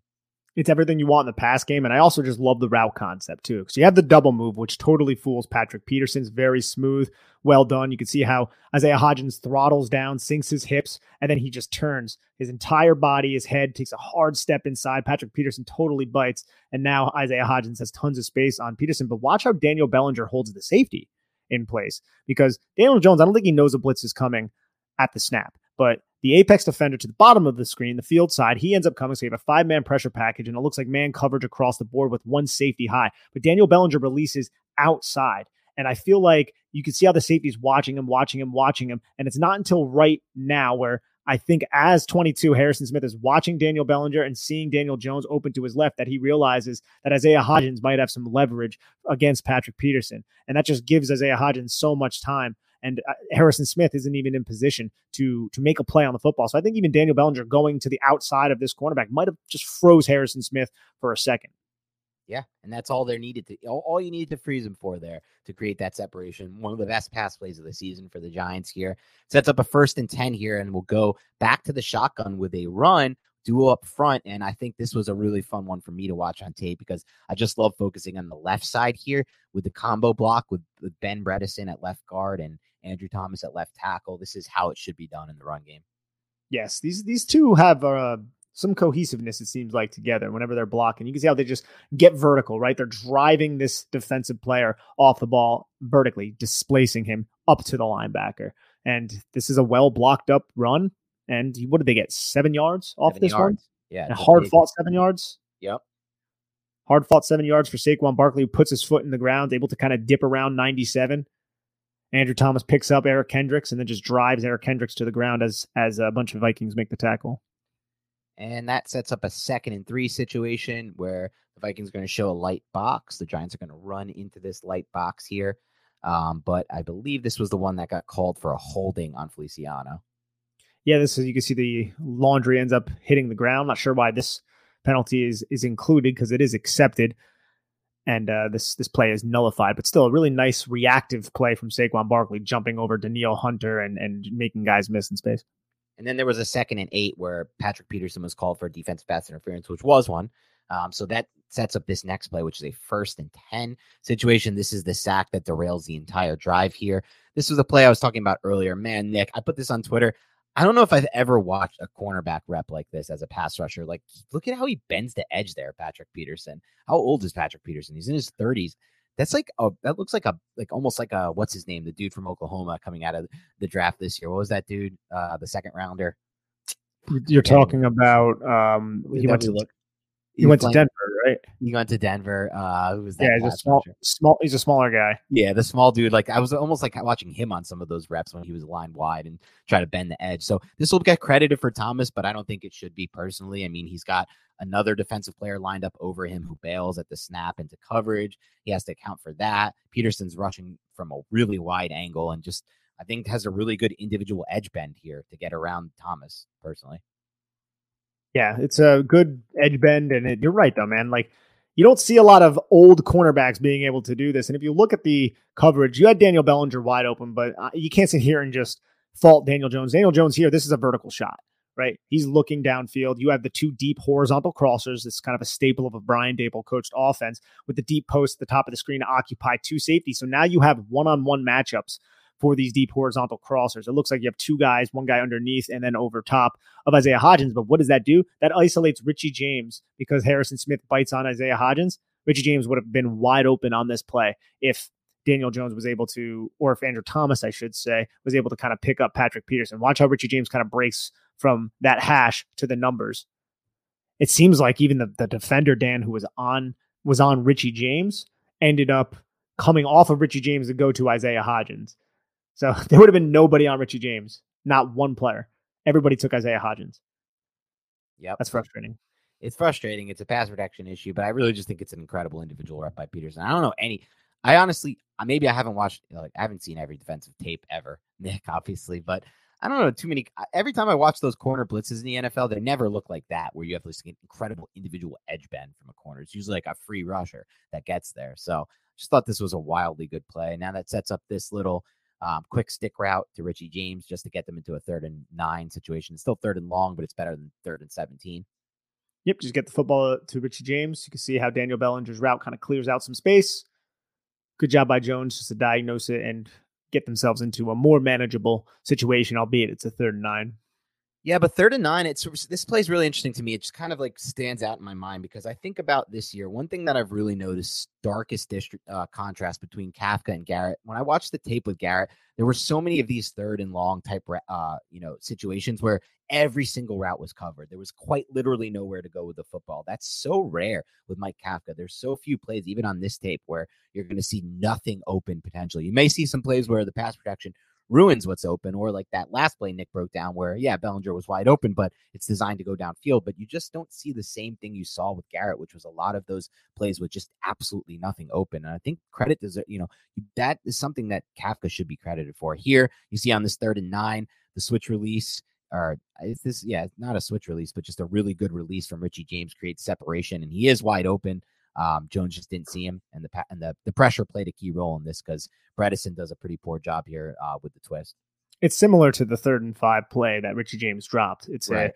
I'm not 100% certain if that came from a stack, but the Giants have a stack at the bottom of the screen. Richie James is off the line of scrimmage, so he's going to allow Darius Slayton to kind of clear out. Richie James is just going to follow him, which is going to open up every defender to the outside and then just explode back to the inside. You can see how he just creates so much separation against the covering defender who was aligned in press initially over the top of Darius Slayton. Richie James wide open over the middle of the field. If Daniel Jones saw him, it's a great route combination. But this is just Mike Kafka understanding that it's going to be man coverage in this 3rd and 9 situation. He might see pressure, so just get a quick wide receiver to win off the line of scrimmage and win inside, set up his leverage by the initial release. You can see how he does just that. And now he has all that space to the inside.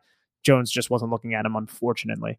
And he ends up getting hit because Minnesota, they brought 5, Dan, but it was the twists that really kind of jacked up the New York Giants pass protection, which really isn't to anybody's surprise. Ben Bredeson kind of gets beat really poorly on this play from the looping Zadarius Smith. But watch what Andrew Thomas does to Danielle Hunter on the pass off. He just buries him. Boom. Puts him right on the ground. Really nice rep from Andrew Thomas. Those are the type of reps that really stand out. But what I think about when I see this play is, man, it's another missed opportunity for the Giants. If he sees James early, or if the protection's better, whatever it may be, gets the ball to James, it's an easy conversion because he's ready at the sticks, maybe even some yards after the catch if it's led to him in the middle of the field, and he just gets vertical. And that's immediately in Gano range. So that's another 3 points. So we've already counted 6 with the 2 turnovers. Well, here's another 3 that get taken off the board. And you can see how Jones's eyes, they see Harrison Smith bailing at this point. And I'm not really sure why he doesn't go to Richie James or look to his left. Maybe he thought that safety was just going to come down on it, because it doesn't appear like there's a lot going on to the right side of the field where Daniel Jones is looking. It's just Daniel Bellinger and I think Darius Slayton, if I'm not mistaken. Darius Slayton has somebody in trail with Harrison Smith over top. So he must have maybe thought Daniel Bellinger was going to do something differently or keep his route towards the outside. But I don't even know if the leverage really makes sense there. It just wasn't that much to where Daniel Jones was looking. Unfortunately, incomplete pass, and Giants are forced to punt. Yep, and that takes us to halftime, and we'll load up this next drive, which is the first one out of half, their 6th possession of the game. This was an 8-play, 49-yard drive. How did this one end? I don't even know how this ended. It doesn't say. I think it's 7 plays, and what happens on this drive? The Giants go for, or they have a 3rd and 3, I believe, and Isaiah Hodgins, it's just an incomplete pass. So football. Oh, it's a punt. Okay, yep. So it starts off here once we get into this with a little 3-yard run for Barkley. This is the first of 2 defensive holding calls called in this game, one against the Giants, one against the Vikings.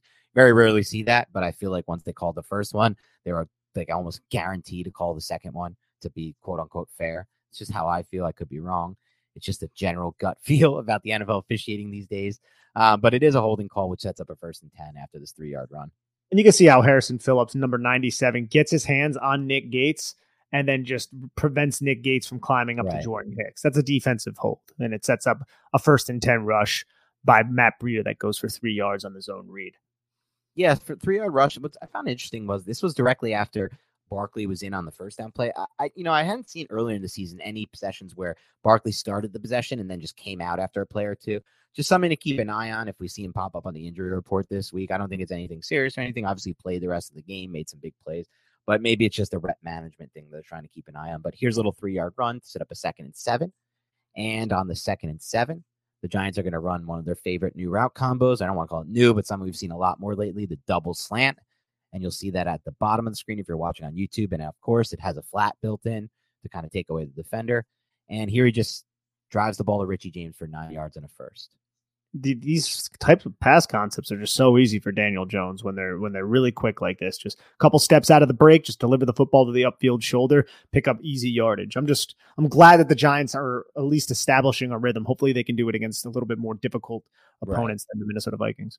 Yeah, and Indy's going to be one of those because Indy's actually pretty good DVOA wise. And here you're seeing this next play, 1st and 10, 22-yard deep over to Darius Slayton here against cover 3 match defense. Couple things that are interesting to note. Marcus Johnson's on the field here, and just that's kind of he's not the guy, but he's what I want in the sense that I want speed on the field at all times for my receivers so they can do things like he did. Look at the kind of attention he takes away. Look at how deep, based on his speed in that vertical route, look how deep it takes the corner out of that range to potentially make a play back on Darius Slayton, takes the safety out of the play. That's 2 defenders it clears out to open up that area of the field for Darius Slayton. And as we go eventually to the end zone angle of this was a play I put on Twitter earlier because it was a really great play from Daniel Jones in the sense that it kind of showcases one thing that's really changed so much, the most, in my opinion, under Dable. I think Dable, Kafka, and Tierney have done an insane job really just, I don't want to say fixing him, but coaching him to get to the point where he's at from where he was at after his first 3 years. And one of those areas is his pocket manipulation and his pocket feel. Here you can see Daniel Jones get pressure immediately. And what does he do? He doesn't fall backwards like he used to do. Like, remember, he used to drift backwards, or sometimes he would just immediately try to roll right. Instead, he slides to the left, slide, don't waste any steps, resets, finds a passing lane, and delivers an absolute strike to Darius Slayton here. A heavy ball with good ball placement and good velocity. And look at his eyes. The entire time his eyes are downfield reading, and he's still able to feel the pressure. That's development. This is not the Daniel Jones that we witnessed, I would even say, last year. And I felt like he had a little bit of an improvement from 2020 to 2021. But right now, he has his eyes downfield. He's reading coverage. He knows that the pressure is coming from Evan Neal's side. So he just steps, like you said, avoids, extends the play, and then delivers the football on target. Like that's progression from Daniel Jones, and I'm excited to see it. Yeah, I am too, because that's a really good sign. I think they're going to bring him back, and I think they should, at least for the short term. And if he can continue to improve and show different things, it's going to be interesting, because he's doing things a lot better than he ever has, in my opinion, in his career. Even in 2019, I include that, because I don't feel 2019 was as good as others do. I feel like a lot of that was mostly just beating up on three bad defenses and a lot of just half-field, high-low stuff without actually doing much, like mentally, as mentally as he's doing now. Plus the pocket presence in general, the pocket manipulation, just night and day, even from 2019. So sets up here another 21 personnel look, which is, again, two running backs on the field at the same time. They bring Matt Breida in motion to try to show off some eye candy here, maybe get the defense flowing in that direction, and ends up being a 3-yard run to Saquon Barkley. Yeah, just 3 yards, just simple stuff to set up a 2nd and 7 where the Giants are going to go back to the run with Saquon Barkley. There really wasn't a lot of space for Saquon Barkley to operate. But now you can see they're not under center. They're just running out of the shotgun, using zone read. It felt like Saquon Barkley did a good enough job getting 3 yards on this play, just kind of shoving a defender who ended up penetrating away from him to allow him to at least get across the line of scrimmage. But you can see how the Vikings are just kind of rabid to stop him in this play.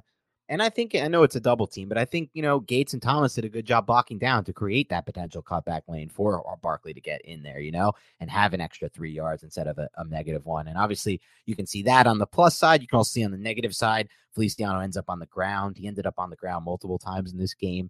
Not what you want to ever see from an offensive lineman. Yeah, he ends up getting put on the ground, but he gets kind of schemed 2 versus 1. I felt like the Vikings did a really good job using 91 directly over the top of him, sending 91 to Feliciano's left, and then bringing Eric Kendricks to Feliciano's right. And that's a very tough assignment for Feliciano. The combo, you're right, is very good. Great finish by Andrew Thomas after Nick Gates realized what the hell is going on and tried to help Feliciano out. Daniel Bellinger kind of loses his block against Jordan Hicks. It's going to happen against linebackers sometimes, and Saquon's only able to get 3. Yep. And so that sets up a 3rd and 3 situation. 3rd and very manageable here, but it's going to be an incomplete pass here. I believe after a little bit of pressure up front with a twist, there is an opportunity to hit Darius Slayton potentially over the middle of the field if Jones gets it out fast. But he doesn't see it, or maybe he's not reading it early, and the pressure is there, but ultimately the ball doesn't go in that direction. The Giants love running these types of concepts with the drag from the outside guy and then a deep over type of route, whether that be a dig or a horizontal cross. And you can see Darius Slayton is open. I like this route concept, though, because you have that, because this is a 3-by-1 set, but then you also have Saquon Barkley releasing. So it's only a 5-man protection, which is dangerous for the Giants, but he goes to the flat, Saquon Barkley. And now you have Daniel Bellinger kind of running a wheel route, if you want to call it that, but he's not really wheeling around anybody. It's just an outward releasing route from I would say minus split inside the numbers of about 4 yards to well outside the numbers, just to take that safety and that deep defender away. And you can see how he's taking Patrick Peterson away. And now you have Darius Slayton wide open in the middle of the field with those underneath receivers paying attention to Richie James. It's just Daniel Jones had too much pressure on him from kind of a few different defenders. The pocket kind of collapsed around him, and he ends up getting hit as he threw the ball away. And earlier we said that this drive ended in a punt. We were wrong. This one ended in a field goal. It was the first of 2 field goal drives back to back. And so we'll set up the next one here, which was a 8 play on their 7th drive, an 8-play 55-yard drive that also ended in a field goal here, where at the end it got bogged down by a sack in the red zone, but some really good stuff on offense before that. You can kind of see the entire second half, really, the Giants got their exception at 1-3 now with the block punt. The offense was really clicking in the second half here. It starts off the 1st and 10, another 2 high look from the Vikings with those 2 safeties playing decently deep here. So just take what you get underneath, a little off leverage at the top of the screen with Hodgins. So just a little quick throw, quick ball to Hodgins, and it's a 4-yard gain. Yeah, it looks like an RPO from the Giants. You can see how everybody's blocking up like it's going to be run. Daniel Jones likes what he saw with the safety kind of coming down, and then that meant that there was going to be a one-on-one matchup for Isaiah Hodgins against that player up at the top of the screen. And just a nice, quick, easy route. What does Isaiah Hodgins do? He takes like 3 steps off the line of scrimmage and just comes right back. Quick, easy yardage. Good tackle, though, by number 20 to ensure that Hodgins doesn't get anything more. 2nd and 6 situation here. This was a great read, I thought, by Daniel Jones. He recognizes the blitzing linebacker before the snap, which gives him, in my opinion, the opportunity to have a ton of space if he throws this Barkley in the field side. And that's exactly what you can see. You can see the linebacker blitzing up. That creates separation for Barkley. It is also not the greatest angle taken by, I guess, that Vikings defensive back, but it's not entirely his fault either because of how the play developed and because of what was called defensively with the blitz. And so take the space, throw to the field side, and get it to Barkley. And what happens? He gets 18 yards on this. Daniel Jones quickly diagnoses this. He sees 33, who Jones might have originally thought was on Saquon Barkley. You can see Jones right at this moment. He's looking. 33 is coming right through the B gap. Evan Neal has a 2-versus-1. Jones just takes what is there. 91 tries the blitz, and then he realizes that no one's on Barkley. 58, Jordan Hicks, all the way from the other side, has to cover Saquon Barkley. So Daniel Jones recognizes right away, got the football out to the running back, and that was a smart play. Yep. And that sets up a 1st and 10 here. They run a little play action play here. They're trying to run a deep cross and a deep dig, a longer developing route concept, route combination. It's not ultimately there for the Giants. So Jones decides to run and gets 2 yards here. Yep, just 2 yards, Dan, for Daniel Jones. People might think he has the deep over route to Darius Slayton. It looks like he kind of comes off it to see, or not Darius Slayton, Richie James. It looks like he kind of comes off it to see what exactly is going on with Isaiah Hodgins at the top of the screen. The safety is kind of bracketing over the top of, I believe that's Richie James in the slot.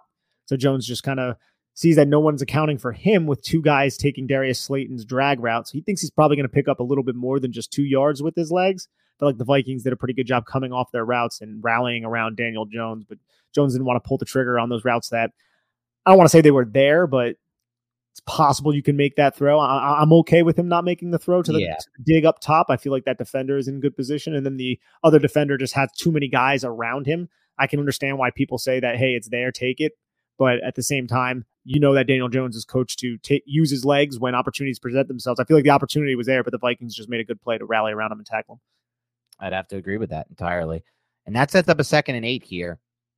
So this was, to me, I thought the best throw of the season from Daniel Jones personally, just when I factor in everything, which is the difficulty level, because he's, again, doing something we haven't seen a lot of. And what's that? Throw to the field side. Remember, we talked about this all last podcast on the All 22 against Washington. Like, there were times where Jack Del Rio would just bail the corner from the field side because he just was like, screw it. I know he's not throwing the ball there. Maybe that's something they looked at, right? Maybe they saw that on tape and were like, we have these opportunities. Let's try to take them. They took one here.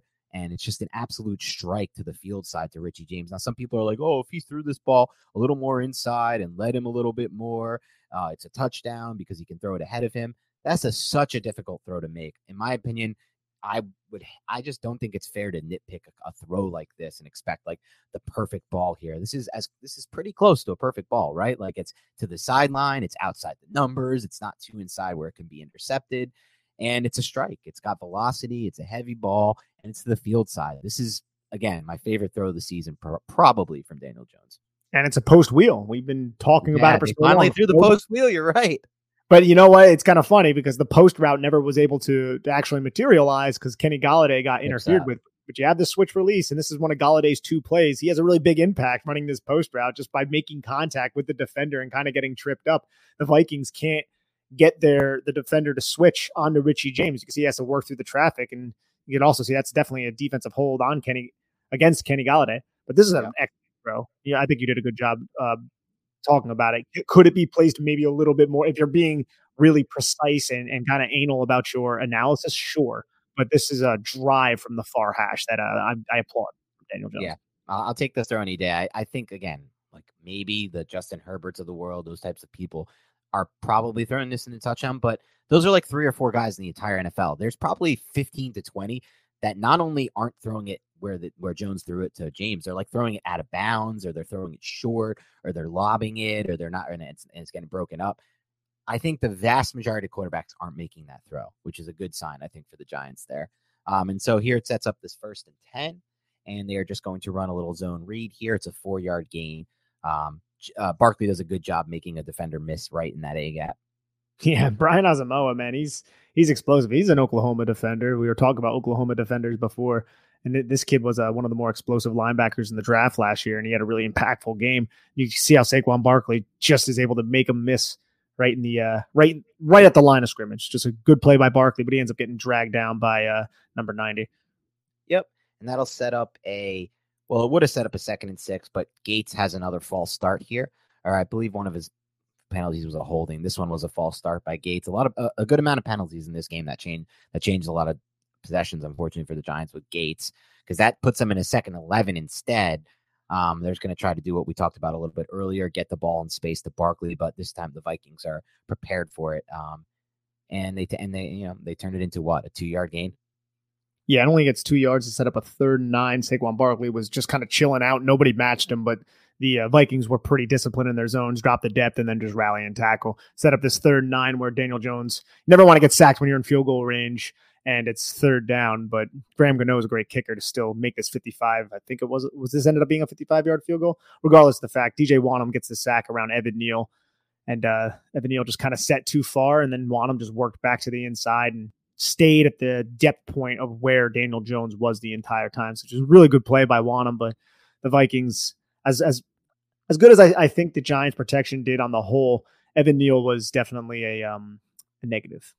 And you can see a couple other things that contributed to this play being dead. The first is, if you watch Richie James before the snap, you just saw it on an angle. He has no clue what the play is, because he throws his hands up, and then after throwing his hands up, kind of just runs his own route. Nothing great there. It's not great if he doesn't know the play. And then at the top of the screen, which you can't see from this angle, they tried to run a double move, and the corner played it really well. So that double move was completely taken away. I think ideally that's where the ball you want to throw the ball. I think that's probably Hodgins at the bottom of the screen here, trying to run this double move, but it might be Golladay. I'm not exactly sure. That's Hodgins. It's Hodgins. And yeah, this time he runs the double move, but it's played really well by the corner. Yeah, it looks like Jones looked that way secondarily after he thought about running. He's looking to the field side first. And you know what? I mean, like I'm not sure if Richie James didn't know his route, but he's putting his hands up. I don't know if he's making some kind of call on if that's going to be a blitz or whatnot. But either way, James has space outside, but that defender who might have been blitzing just stays on Daniel Bellinger. There's really nowhere for Daniel Jones to go with the football. He ends up taking this sack. It wasn't a huge lost yardage type of situation. I believe the Giants only lost like 2 yards on it. So it set up the field, or 3 yards, and set up the field goal for Graham Gano. Yeah, offense clicking. The next drive is a 5-play, 43-yard drive that unfortunately ends in an interception, but the offense was moving on that drive, right? As we're about to see. And again, this is the second turnover in scoring position for Gano, at worst a Gano range, and it's on 1st down. That's the killer. It's not 3rd down. It's not 2nd and long. But it starts off here with a really good high-low here, and you'll see Hodgins for 17. You have just really good stuff going on. You have Andrew Thomas with an incredible rep in a one-on-one matchup, and they're at the point where they can literally slide their protection to the right and leave him purely on an island, and he can handle himself, despite basically giving the defensive end like a two-way option. Like, he can go inside and there's no help, or he can get up the arc and try to beat him. Thomas doesn't fall for any of it. I also thought that Bredesen and Feliciano did a really good job picking up the stunt, the blitz up front, and then it gives a lot of time. And what does that create? When you have a lot of time, you can eventually hit a deep crosser here. And good job by Hodgins to create separation on this route as well. Yeah, Hodgins and Richie James almost plucks this, because this is a high-low concept. Again, Giants love running one guy on the drag, one guy on the dig or the over. And Richie James, you can see how close that is. We'll see it on the end zone angle. And then you also have Daniel Bellinger removing that underneath defender to create that throwing window. Harrison Smith, just really good route concepts from Mike Kafka. But I also like the route by Darius Slayton. Now, there's going to be a safety over the top, so it's not going to really matter. But watch how Darius Slayton kind of establishes leverage on Patrick Peterson and works around him and gets vertical. Now, Patrick Peterson isn't playing a technique to where he's going to fully flip his hips and cover this because he thinks he's going to have safety help. But Peterson, you can see, is kind of watching to see if Isaiah Hodgins is going to break open. But I think the way Darius Slayton threatens Peterson in his blind spot stops Peterson from coming off this play and driving downhill on Isaiah Hodgins. Does that make sense? Do you see what I'm talking about? That makes a lot of sense there. And that's part of what I mean when I talk about, like, what does it add having a Slayton on the field? Oh, you can just harp on the catch percentage, or you can look at, like, he's creating enough vertical separation, also he's enough of a vertical threat that Peterson or any quarterback cornerback can't come off and make a play on that. Exactly. Look at Patrick. And I say this because if you look at Patrick Peterson here, Patrick Peterson right now, there's a little bit of a hesitation where he's chopping his feet like he's going to drive back downhill, but then he reaches the field where Darius Slayton is and just stays with Darius Slayton. And at that point, Hodgins is making the catch. I think he was thinking about coming off and then helping 20 out and kind of trap covering Isaiah Hodgins on this one play, but that doesn't necessarily happen. And Isaiah Hodgins ends up coming away with a nice 17-yard gain. And I want to check out that Andrew Thomas rep too for everybody. Yeah, let's take a look at the end zone angle for that. Yeah, and Andrew Bredesen and Feliciano do a good job as well. Yeah, Andrew Thomas against Zadarius Smith, and Zadarius Smith tries to do kind of like a ghost technique rush where he's just going to dip his inside shoulder, kind of fake a long arm or a chop, and then just win with speed. And Andrew Thomas keeps his hands, and then he sees what's happening, makes contact, and just continues flowing up the arc. Gets his chest on the back as Zadarius Smith goes to twist inside or spin inside, and there's just really nowhere for Smith to go. It doesn't even look like Andrew Thomas is that challenged by it. And that's just one of those things where you're a really good offensive tackle. You just make, like, it's aesthetically pleasing to watch you play. Yeah. And Andrew Thomas is at that point. I think that's a very nuanced way to describe that. And it's true. It is aesthetically pleasing watching him play left tackle, which is great for us. Anyway, sets up a 1st and 10 here after a chunk gain of 17. And here comes another chunk gain against the cover too. It's a 14-yard chunk out of this, under center, play action, rips the ball to Richie James. This is a great read by Daniel Jones here. He recognizes that this is going to be available to him, and he just drives the football into James. And you could see pre-snap, it looks like this could be like a cover 3, it could be quarters. It goes to a cover 2 type defense. And I think this is one of the reasons why Brian Daboll and this coaching staff love Richie James, because Richie James is very smart with these types of routes. His initial stem is going to explode off the line of scrimmage. He's going to eat inside, get that defender who's kind of walling Richie James off. And what I mean by walling him off, it means he's basically going to turn his shoulders towards Richie James and not allow Richie James to cross his face inside. He's influencing him outside. So Richie James just goes to explode inside. And then I think he recognizes the coverage and then just sits right in the spot where that other flat defender is supposed to come out and help the walling off defender. And look, he doesn't flow back to the outside. He just kind of sits. And I think these are the types of things when we talk about choice routes and things of that nature, it's just understanding where to be depending on the coverage that you see and being on the same page as your quarterback. And that's exactly what we're getting from Richie James on a little simple play like this one that ends up going for 14 yards. Well said. And so that sets up a 1st and 10 here. Another thing I like to see, which is Jones doing a better job of kind of reading things out pre-snap when it comes to the blitz. He reads the blitz and gets this alert out to James on a 4-yard for the bubble, and ends up only being 4 yards. At some point, they're going to break one of these. I don't know when it's going to be. Hopefully this season. Maybe you need different personnel. We'll find out. But at some point, this is going to turn into a bigger game. Yes, it's going to turn into a bigger game. But if you look at the formation that we broke down maybe about a half hour ago, you have the cornerback over the top of Richie James looking inside with the safety about 6 yards, 7 yards off of the apex defender's ass. It's that same look that he threw the bubble at in the red zone before that ended up getting rallied and tackled. But here, the blitz comes. Jones recognizes it, gets the football to Richie James. Isaiah Hodgins does a good job taking on the defender who was initially assigned to Richie James, but then the other cornerback makes a really good open field tackle. Sets up a 2nd and 6. And this is another good job in quick game. Again, let Jones cook in quick game, right? Let the offense operate through him in the shotgun in the pass-heavy approach. That's what I like, at least at this point. And, it's a high-low against a cover 2 look. It's pretty simple stuff. It's not hard for Jones to diagnose this. He sees it, and he gets the ball out to Darius Slayton here. And Slayton does the rest after the catch and turns this into, an 8-yard gain to move the chains? Exactly. Yep. And good job by Slayton to recollect himself after catching the football. It's just a little pivot return route. And Patrick Peterson needs to respect Daniel Bellinger's 7. Just an excellent timed called play against this defense. Sets up a 1st and 10 here. Unfortunately, this is the play where they try to run the play action and he's going to try to throw the ball, but it's intercepted. This is one that Nick was talking about earlier when the receiver is kind of well into his horizontal plane. Sometimes Jones's ball placement is off, and this is an example of that. The throw is not where it should be. It's inside. It should be leading the receiver. So if anything, it should be way outside to lead the receiver. So at worst, it's incomplete. Instead, when you throw it too far inside, like you see on this example, there's a chance for an interception. You want to give no chance for an interception. Best way to do that is just to lead the receiver. Good play by Andrew Thomas to hustle and get Patrick Peterson out of bounds. You'll see it on the end zone angle if you're watching on YouTube. Under center, you're going for play action. Isaiah Hodgins, at this point, he has space if you lead Isaiah Hodgins, but Daniel Jones just throws it behind. it has to be at least another 2-3 yards upfield, depending on the trajectory you're throwing with. But if you're going to throw it on a dart like that, you can't put it behind your receiver. Right. Patrick Peterson can easily, and this is a good play by Peterson too. I'll give credit where it's due, but this is an easy play for a player like that. If you're it's an easy play in trail position for someone like Peterson. He's going to be able to kind of undercut that every time. So you really need that ball thrown upfield. Part of why you can't throw it upfield, you got to give at least part of it to this, is a really, really bad rep, unfortunately, from Evan Neal here. Dalvin Tomlinson, man, just gives him a shot.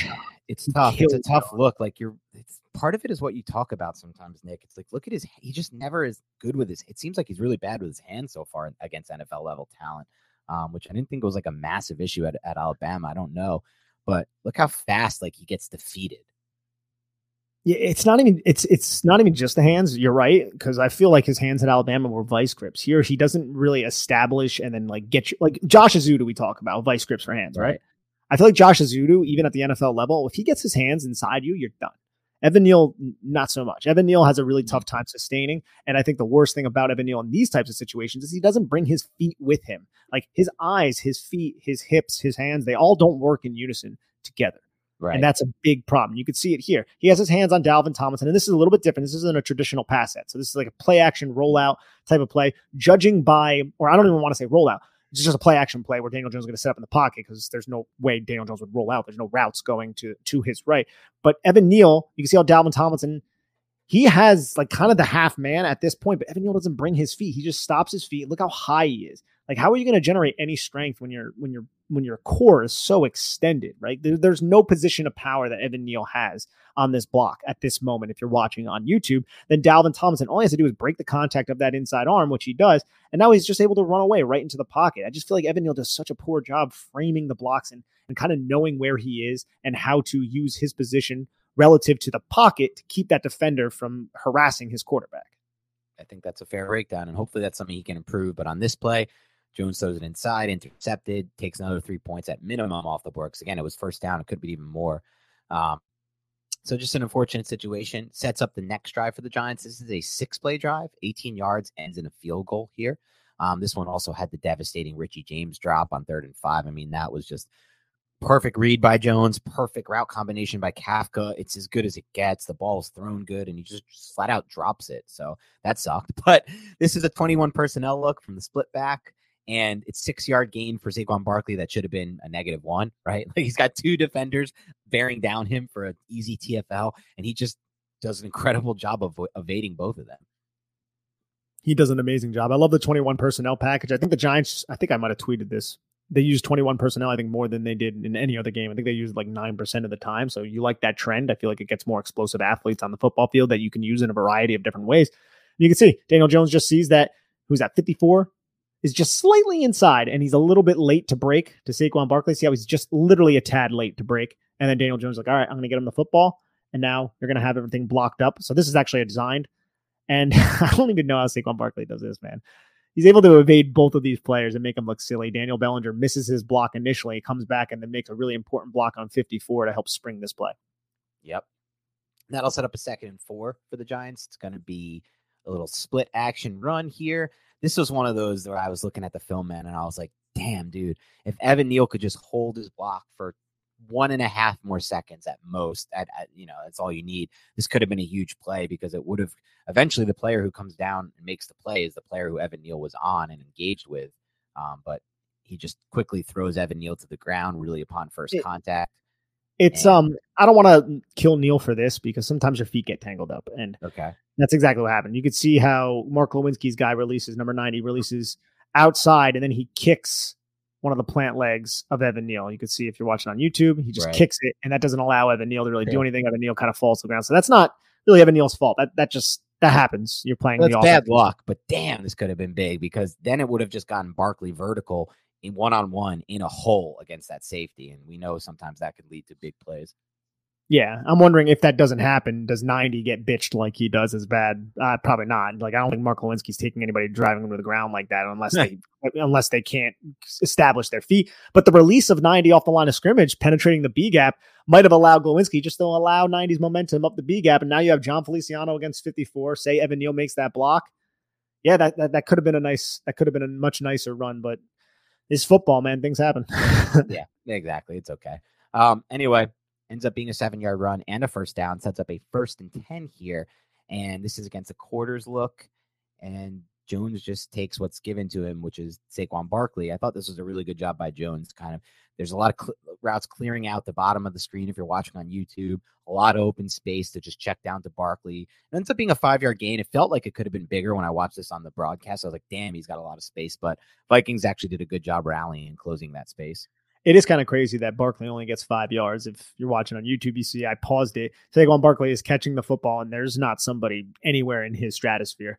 But number 20 and Eric Kendricks and Harrison Smith all do well to really come down and collapse on Barkley. Yep, exactly. And that sets up 2nd and 5 where they try to run zone read with Saquon Barkley here, and just goes for nothing, a 0-yard gain. Yeah, and there's a big block by Evan Neal. And I think this sucks, man, because Evan Neal uproots his defender in a combo block with Mark Lewinsky. The stuff that we love to see about Evan Neal. But in doing so, it knocks John Feliciano down, which knocked someone else down, which allowed the guy who ended up making the tackle make the tackle. Like, the power of Evan Neal affected the New York Giants. Watch how Evan Neal gets underneath Dalvin Tomlinson and literally tosses him to the ground. But then that kind of allows John Feliciano or puts John Feliciano to the ground, which puts Ben Bredesen to the ground, which allows Harrison Phillips to make the play.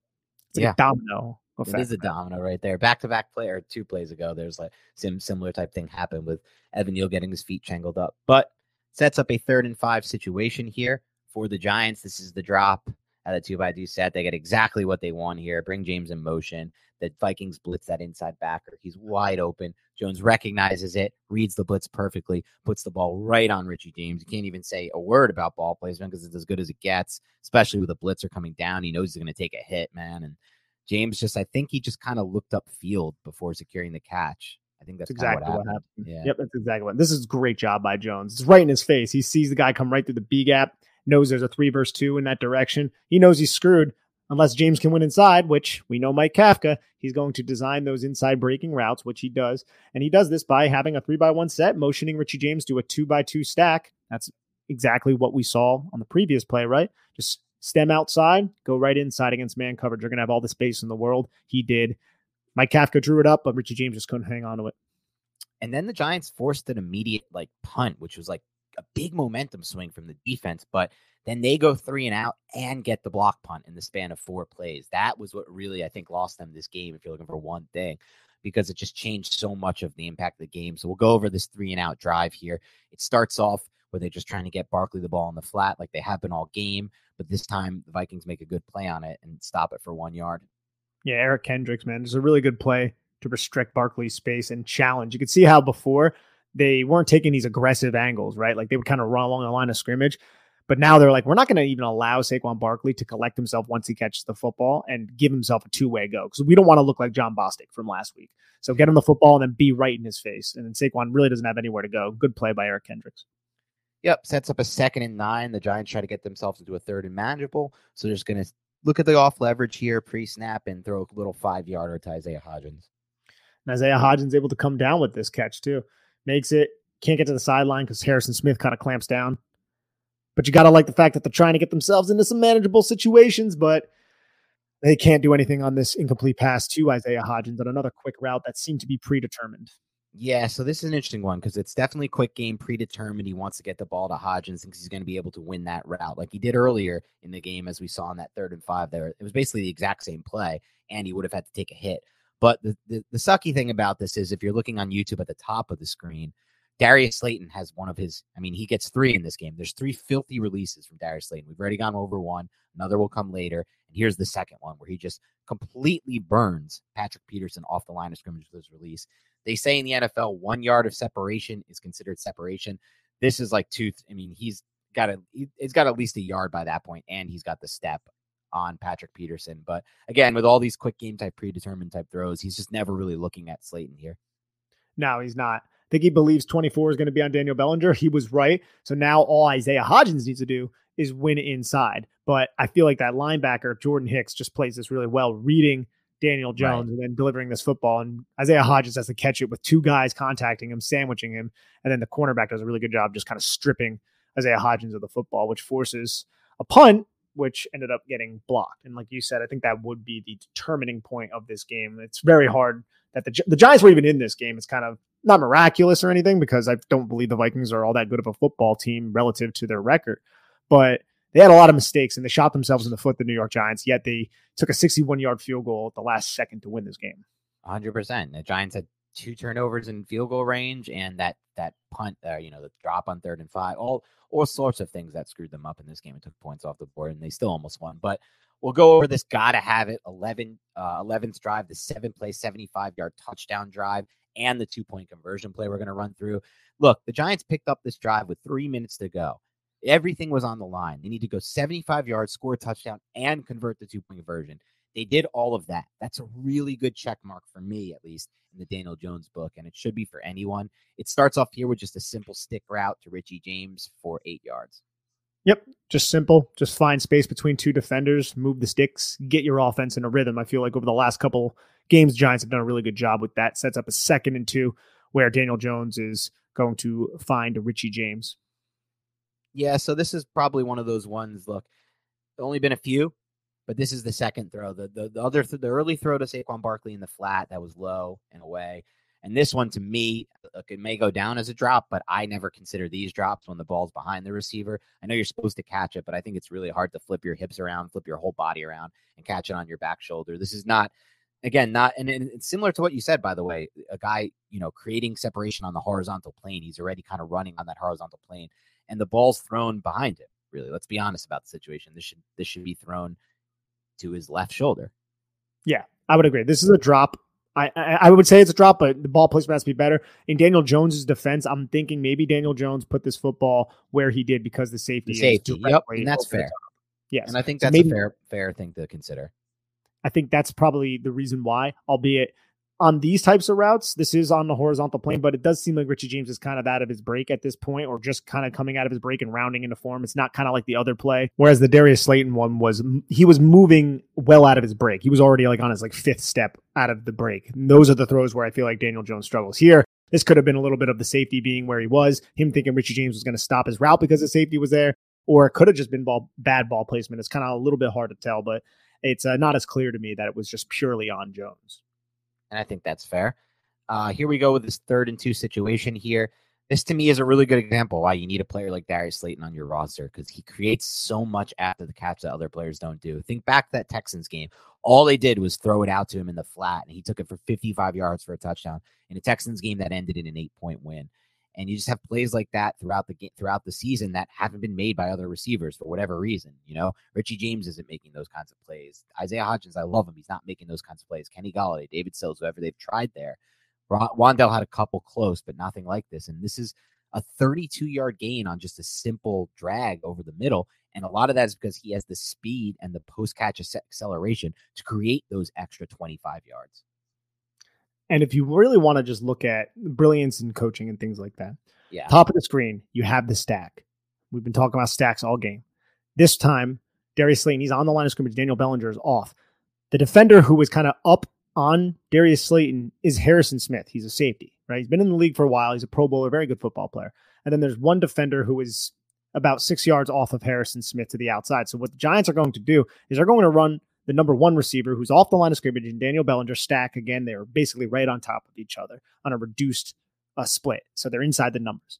And they're going to run Daniel Bellinger right at the cornerback and then drag Darius Slayton underneath the release of Daniel Bellinger. So what is that going to do? There's no way that cornerback's going to be able to get to Darius Slayton. There's just too much traffic for him to get to Slayton, right? To get to that hip, you just can't do it. So either Harrison Smith is going to stick on the hip of Darius Slayton, mismatch, or Harrison Smith is going to pass Darius Slayton off to Jordan Hicks, mismatch. And that's exactly what happens. You can see Harrison Smith point to Jordan Hicks. You have the under call. And now you have Jordan Hicks against Darius Slayton. And that's just football right there. That's X's and O's, and that's putting your players into a position to create a mismatch. It's finding a mismatch, and then that's exploiting a mismatch. Great coaching right there from Dable and Kafka, and then Darius Slayton just does the rest. And Daniel Jones, credit to him for recognizing what the hell was going on and seeing that you have Jordan Hicks against Darius Slayton running on the horizontal plane. Best of luck there, Vikings. Yeah, exactly. And that's the thing, though. That's not the case for every receiver in the NFL. Richie James on a horizontal plane is not creating that much separation. post catch. And really neither is anyone on this roster right now. They can find someone in the draft who can do it for sure. Those guys come into the draft every year, but why not have 2 on the roster, right? Why not have 3 on the roster? Because Marcus Johnson can do this too, but he's really bad at a lot of other things. And so he can't find his way on the field. But when he's on the field, you saw in that play earlier that we broke down, when he ran that vertical route, he took away a corner and he took away a safety, and that opened up the 22-yard play for Darius Slayton. Those are the types of things that Slayton can eventually be the guy playing the Marcus Johnson role, right? And then the other receiver who we bring in our draft can play that role. So I don't know. I'm very steadfast on this, but I'm going to continue to be. Anyway, this sets up a 1st and 10 situation after a huge 32-yard gain to get them into scoring range. And they try to run on one side of this play, 2 double post corner routes, or it's a post from the number 1 in this 3-by-1 set is what I remember from this. He ends up trying to basically go to Barkley on this. There's not really anything too egregious here. I just didn't think much was open on this route combo. No, there wasn't a ton open, but I like this route concept against man coverage. Now, the Vikings drop with 2 safeties back, so they're basically in a some sort of match type of defense. Looks like it could be some sort of quarters. There's a high-low down at the top of the screen you could see, because the Giants are going to take Rich James from the number 2 spot, run kind of a post-corner route, and then you're going to have a post-corner route at the bottom of the screen, so just a bunch of poco routes. And I think you have Daniel Bellinger to the flat, but Daniel Jones opts to go to Saquon Barkley, who is well covered by the linebacker on this play, ends up going incomplete. Yep, and that'll set up a 2nd and 10 where they're going to run a post wheel with double spot inside, and this is one where it just gets knocked down at the line of scrimmage by the defense. Just the second batted ball of the game from the defense here. Just a tough one for the Giants. Yeah, big 95 gets his hands up there, just knocks it down. Puts the Giants into a pretty crappy situation, a 3rd and 10. Yeah, so now the Giants, they find themselves in this 3rd and 10 after the ball was knocked down at the line of scrimmage. And you can see how Jones, he is a 5-man protection package, so obviously someone ends up kind of coming right into his face. The Giants face 2-man under. And I got to say, man, Daniel Jones is just one tough SOB because he's eyes downfield, but there are 2 safeties that are high. And I got to say, the Vikings are kind of clamped all over the New York Giants. No one's really creating separation. I think you could possibly say Isaiah Hodgins had some leverage on the corner route that's to the field side, far throw, Daniel Jones under pressure, don't throw the football. Daniel Jones is still able to evade Danielle Hunter and then run and lower his shoulder on number 44, a linebacker. And I've got to say, man, the kid's just tough as nails. And this sets up the 4th and 2 that ends up being a touchdown. But we watch this from the end zone angle. A lot of quarterbacks aren't going to do this. And ideally, Dan, and I'm sure you would agree with me, I don't want Daniel Jones doing this. I don't think it's wise. I don't think it's smart. But there is just something about it that this is galvanizing his teammates, right? Yeah, you're right. Look at that, man. You look at what's going on in Denver right now. And I know they just fired their coach. But, that offense hates Russell Wilson. And it sucks, man. It's just a total, just crappy situation. These players in the New York Giants locker room love Daniel Jones. They absolutely love this guy. They'd run through a wall for him, and that says something about him. Yeah, I completely agree with you. It does say something. There is some added, intrinsic value added for that type of thing. And I don't know how to quantify it. It's hard to put, it's not really tangible, but it's something that you have to consider for sure. And so let's go over the 4th and 2 play. It's a gotta have it play. Saquon Barkley, touchdown run from deep. This is really good individual play from Saquon Barkley. I mean, it's blocked pretty well too, obviously up front. Gates has a really good block, for example. Specifically, I thought Gates did a great job on this one. But Saquon Barkley is doing Saquon Barkley things for the most part here. Yeah, you remember when this is an excellent play by Saquon Barkley, but do you remember when Sean brought up Zadarius Smith aligning on the inside against Link? Well, we saw him up against Glowinski a couple times, and here he is up against Nick Gates in a situation that could have easily been a pass out of the shotgun. The Giants opt to run the football on the 4th and 2. Gotta have it moment. I think in terms of Saquon Barkley, this is so impressive because not only does he find the crease behind the combo block, Nick Gates does a great job holding up Zadarius Smith, but once he gets the first down, watch how he just puts his foot in the ground and turns the Jets on to cut off that angle of the safety. That is very, very impressive and rare to be able to explode out of your break like that when the hole's that narrow and you don't even know if you're going to step on someone's legs. That is exceptional acceleration out of the break at that point. Right. Completely agree with you on that. Just impressive play from Saquon Barkley. Game tie, or give them the chance at this game tying conversion. And so we'll wrap up here with our last offensive play of the game. It's the 2-point conversion. I love the play call. I love the play design. I think on all 2-point conversions, I've said this on Reaction, with a rushing quarterback, you should always get him rolling out. But really what I love here is the play by Daniel Jones here and the play by Daniel Bellinger, but mostly by Jones because he's rolling out to his right. And one thing I've seen so much of by Jones this year compared to past years is the patience and the ability to kind of like be rolling to your right, but not be panicking, not be just like running into a defensive player as a runner, or not be just like firing a ball low and away to like your first read Barkley. The first read's taken away. This play is designed to have Saquon Barkley open, beating the linebacker, and have the linebacker or whoever is, has him in responsibility fooled to the run or whatever it may be. But it's covered. And so what does he do? He finds Daniel Bellinger sitting in the soft spot of the zone and then throws a really impressive pass. I love this is arm talent to me, right? When you can change the trajectory of your throws by changing the arm slot. Look at him change his arm slot where he releases the ball from. It's kind of like almost like a 3/4 release from Jones, which you almost never see, right? It's almost all of Jones's throws are over the top throws, right over the top of the shoulder. That's how David Cutcliffe taught him. That's how he's done it. But here you see him start from low here, kind of like a shock put 3/4 this throw, which I love to see. And that's why he's able to get the trajectory that he is on this throw. If he doesn't get that much trajectory on the throw, this is being batted. This is an incomplete pass. The game's over. The Giants have no chance to win the game. But because he puts that trajectory on the throw, he's able to get it over the top to Bellinger, and it falls right into his hands, soft on the money, and Bellinger taps those 2 feet in. This is such a good play from Jones. This is a very good play from Daniel Jones, just putting enough touch on this football to allow his rookie tight end to make this catch. And it's interesting because this is obviously a play design that's going to the offensive right to the field side. You're right about Saquon Barkley. He gets matched by that linebacker. And now you have the other 3 eligible receivers.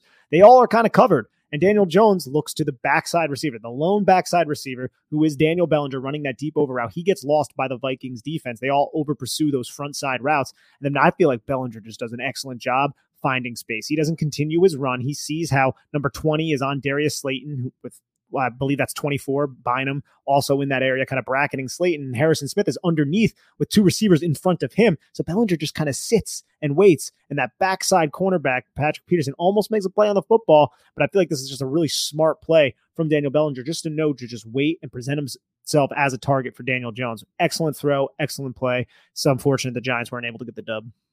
Yeah, just unfortunate. Obviously, you see eventually there, they gave up the final field goal. It's still crazy to me based on where they were at in that drive. Like, again, the Vikings had 18 seconds from their own 40 and no timeouts, and yet somehow it ends the way it did. But let's break down some superlatives in this game, Nick. Let's start with your unheralded player of the game.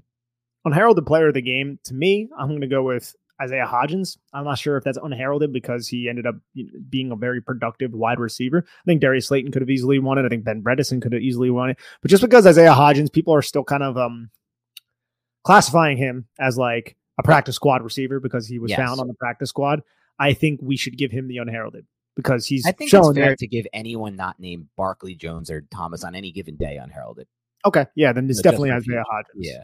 Yeah, because for me, it was a 2-player race. It was Hodgins and it was Slayton because there were 3 routes that Slayton created an insane amount of vertical separation on, and the ball just didn't go his way. But that's unheralded to me right there. You can, in a different situation, a different game, you can maybe score a 60-yard touchdown with that kind of separation when you're getting a step or 2. I mean, the Sluggo route, he had like 4 yards of separation. I've never seen that much separation all season from a Giants receiver, besides maybe that route against Seattle with Slayton as well at the top of the, earlier this season. So I'm going to give it to Slayton just because, not just because you went to Hodgins, but because I just think that's unheralded to me. Like, he's creating vertical separation. He's threatening defenses. Even the play you talked about, right? The play with Patrick Peterson couldn't exactly come down to stop that route because he kind of had to respect Slayton coming over the top and he felt for him. That's unheralded stuff right there. So he gets it for me. How about your highest? I don't think we do this on offense, so let's skip over that one. How about your best throw of the day from Daniel Jones? Going with the switch release ball to Richie James there on the post wheel, because again, that's a field side throw. We haven't seen a lot of field side throws from Daniel Jones. It's a rip. It's a dart. He puts it, in my opinion, close to on the money. I'm just considering it on the money. I just don't think that should be a perfect throw. It's a tough throw to make. And I just haven't seen him attempt a lot of those types of throws. And I'm really glad to see it because I know he saw it on tape. I know he saw Washington do different things to kind of pay no respect to that area of the field. And he attacked it and he hit it. That's what I love about it the most is the confidence to do that. Not that I think Daniel Jones lacks confidence. We just haven't seen him take it those types of shots. You got to, like we said, you got to make that defense respect every inch of the field. Minnesota's a good defense to force them to do that because they kind of suck on the back end. Yeah. And negative YouTube comments, please, Minnesota Vikings fans, please. But I would have to say, it probably would be that Richie James, though. But I'm going to go with the Isaiah Hodgins one on the double move, which is also my favorite route. So just bleed into that. That Isaiah Hodgins double move, which we know is in his arsenal because he ran it against Philadelphia. Right. It's disgustingly effective. And not only that, as far as why it should be your favorite throw, your best throw, because he also was taking a hit on that one, which he wasn't on the Richie James one. So I think that probably adds to it as well. And there's a lot of great throws in this game. I would put the Bellinger 2-point conversion in there personally because I just love to see a different arm slot, a different trajectory. And that was a really difficult throw. Again, if that trajectory is off, it's not a completion. So there were a few balls in this game that I thought Jones throw the ball really well in this game, which was great to see because that's what we need. How about the best route? Oh, you did the best route. For me, the best route is going to be the Darius Slayton Sluggo route. As I said earlier, on that route, he created 4 or 5 yards of separation. That's insane. I never see that from anyone on the Giants. Maybe other receivers on the NFL are doing that, but I don't see that often. And so that'll be my favorite, that Sluggo route we went over. How about the best play call from Mike Kafka? Your favorite play call from Mike Kafka? I think it's the Darius Slayton drag that I broke down like maybe 20 minutes ago with Daniel Bellinger releasing to the cornerback. And then that's going to create a mismatch between a safety and Darius Slayton or a linebacker and Darius Slayton. If the undercall happened, and then 30-plus yard gain on Darius Slayton because of it.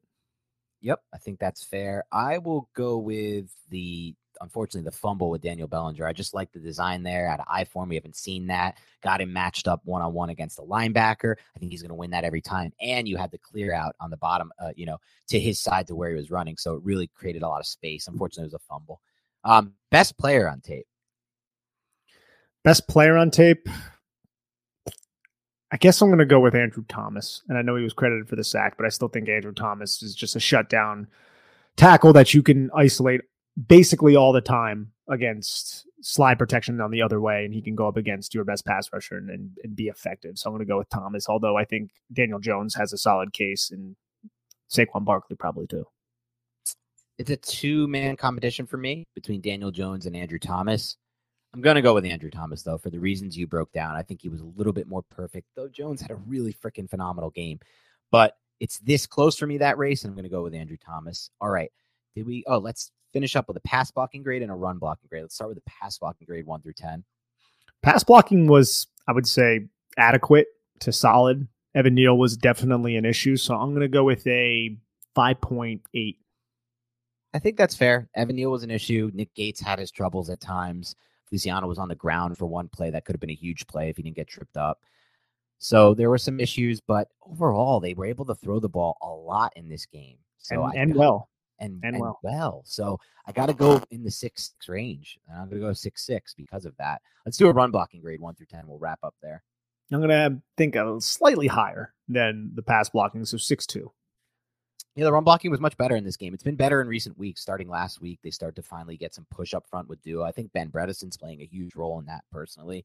And I think even having, just in general, having a little bit more continuity on the line helps. So I'll go with a 6.2 for the run blocking. I know that's lower than my pass blocking grade, but I did feel like the pass blocking, again, when you throw the ball that many times and you don't have too many plays blown up by the pass blocking, it's a good sign to me.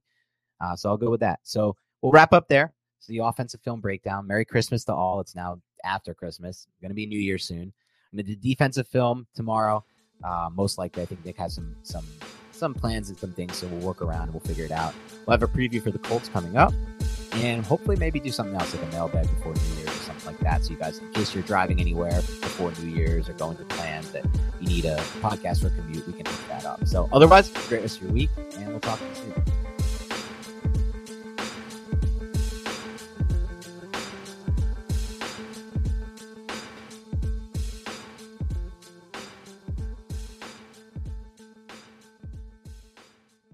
Everyone is talking about magnesium. It's all you hear about. But why? What do we know about magnesium? Well, magnesium is the #1 mineral that 75% of Americans are deficient in. If you are a woman over 35, magnesium will help you rediscover balance, energy, and vitality. Magnesium supports more than 300 enzymatic reactions in your body, including those involved in hormonal balance. From functional medicine doctors to mental well-being and female hormone experts, we all know that magnesium is the one mineral to improve all aspects of well-being and health. But which one? Magnesium Breakthrough from Bioptimizers, the trusted choice recommended by leading experts with 7 best-absorbed forms of magnesium to ensure your body receives the support it needs for overall well-being. Go to bioptimizers.com/balance today and use code BALANCE10 for 10% off. Support your journey to wellness at bioptimizers.com/balance. Magnesium Breakthrough from Bioptimizers, your foundation to optimal health and vitality.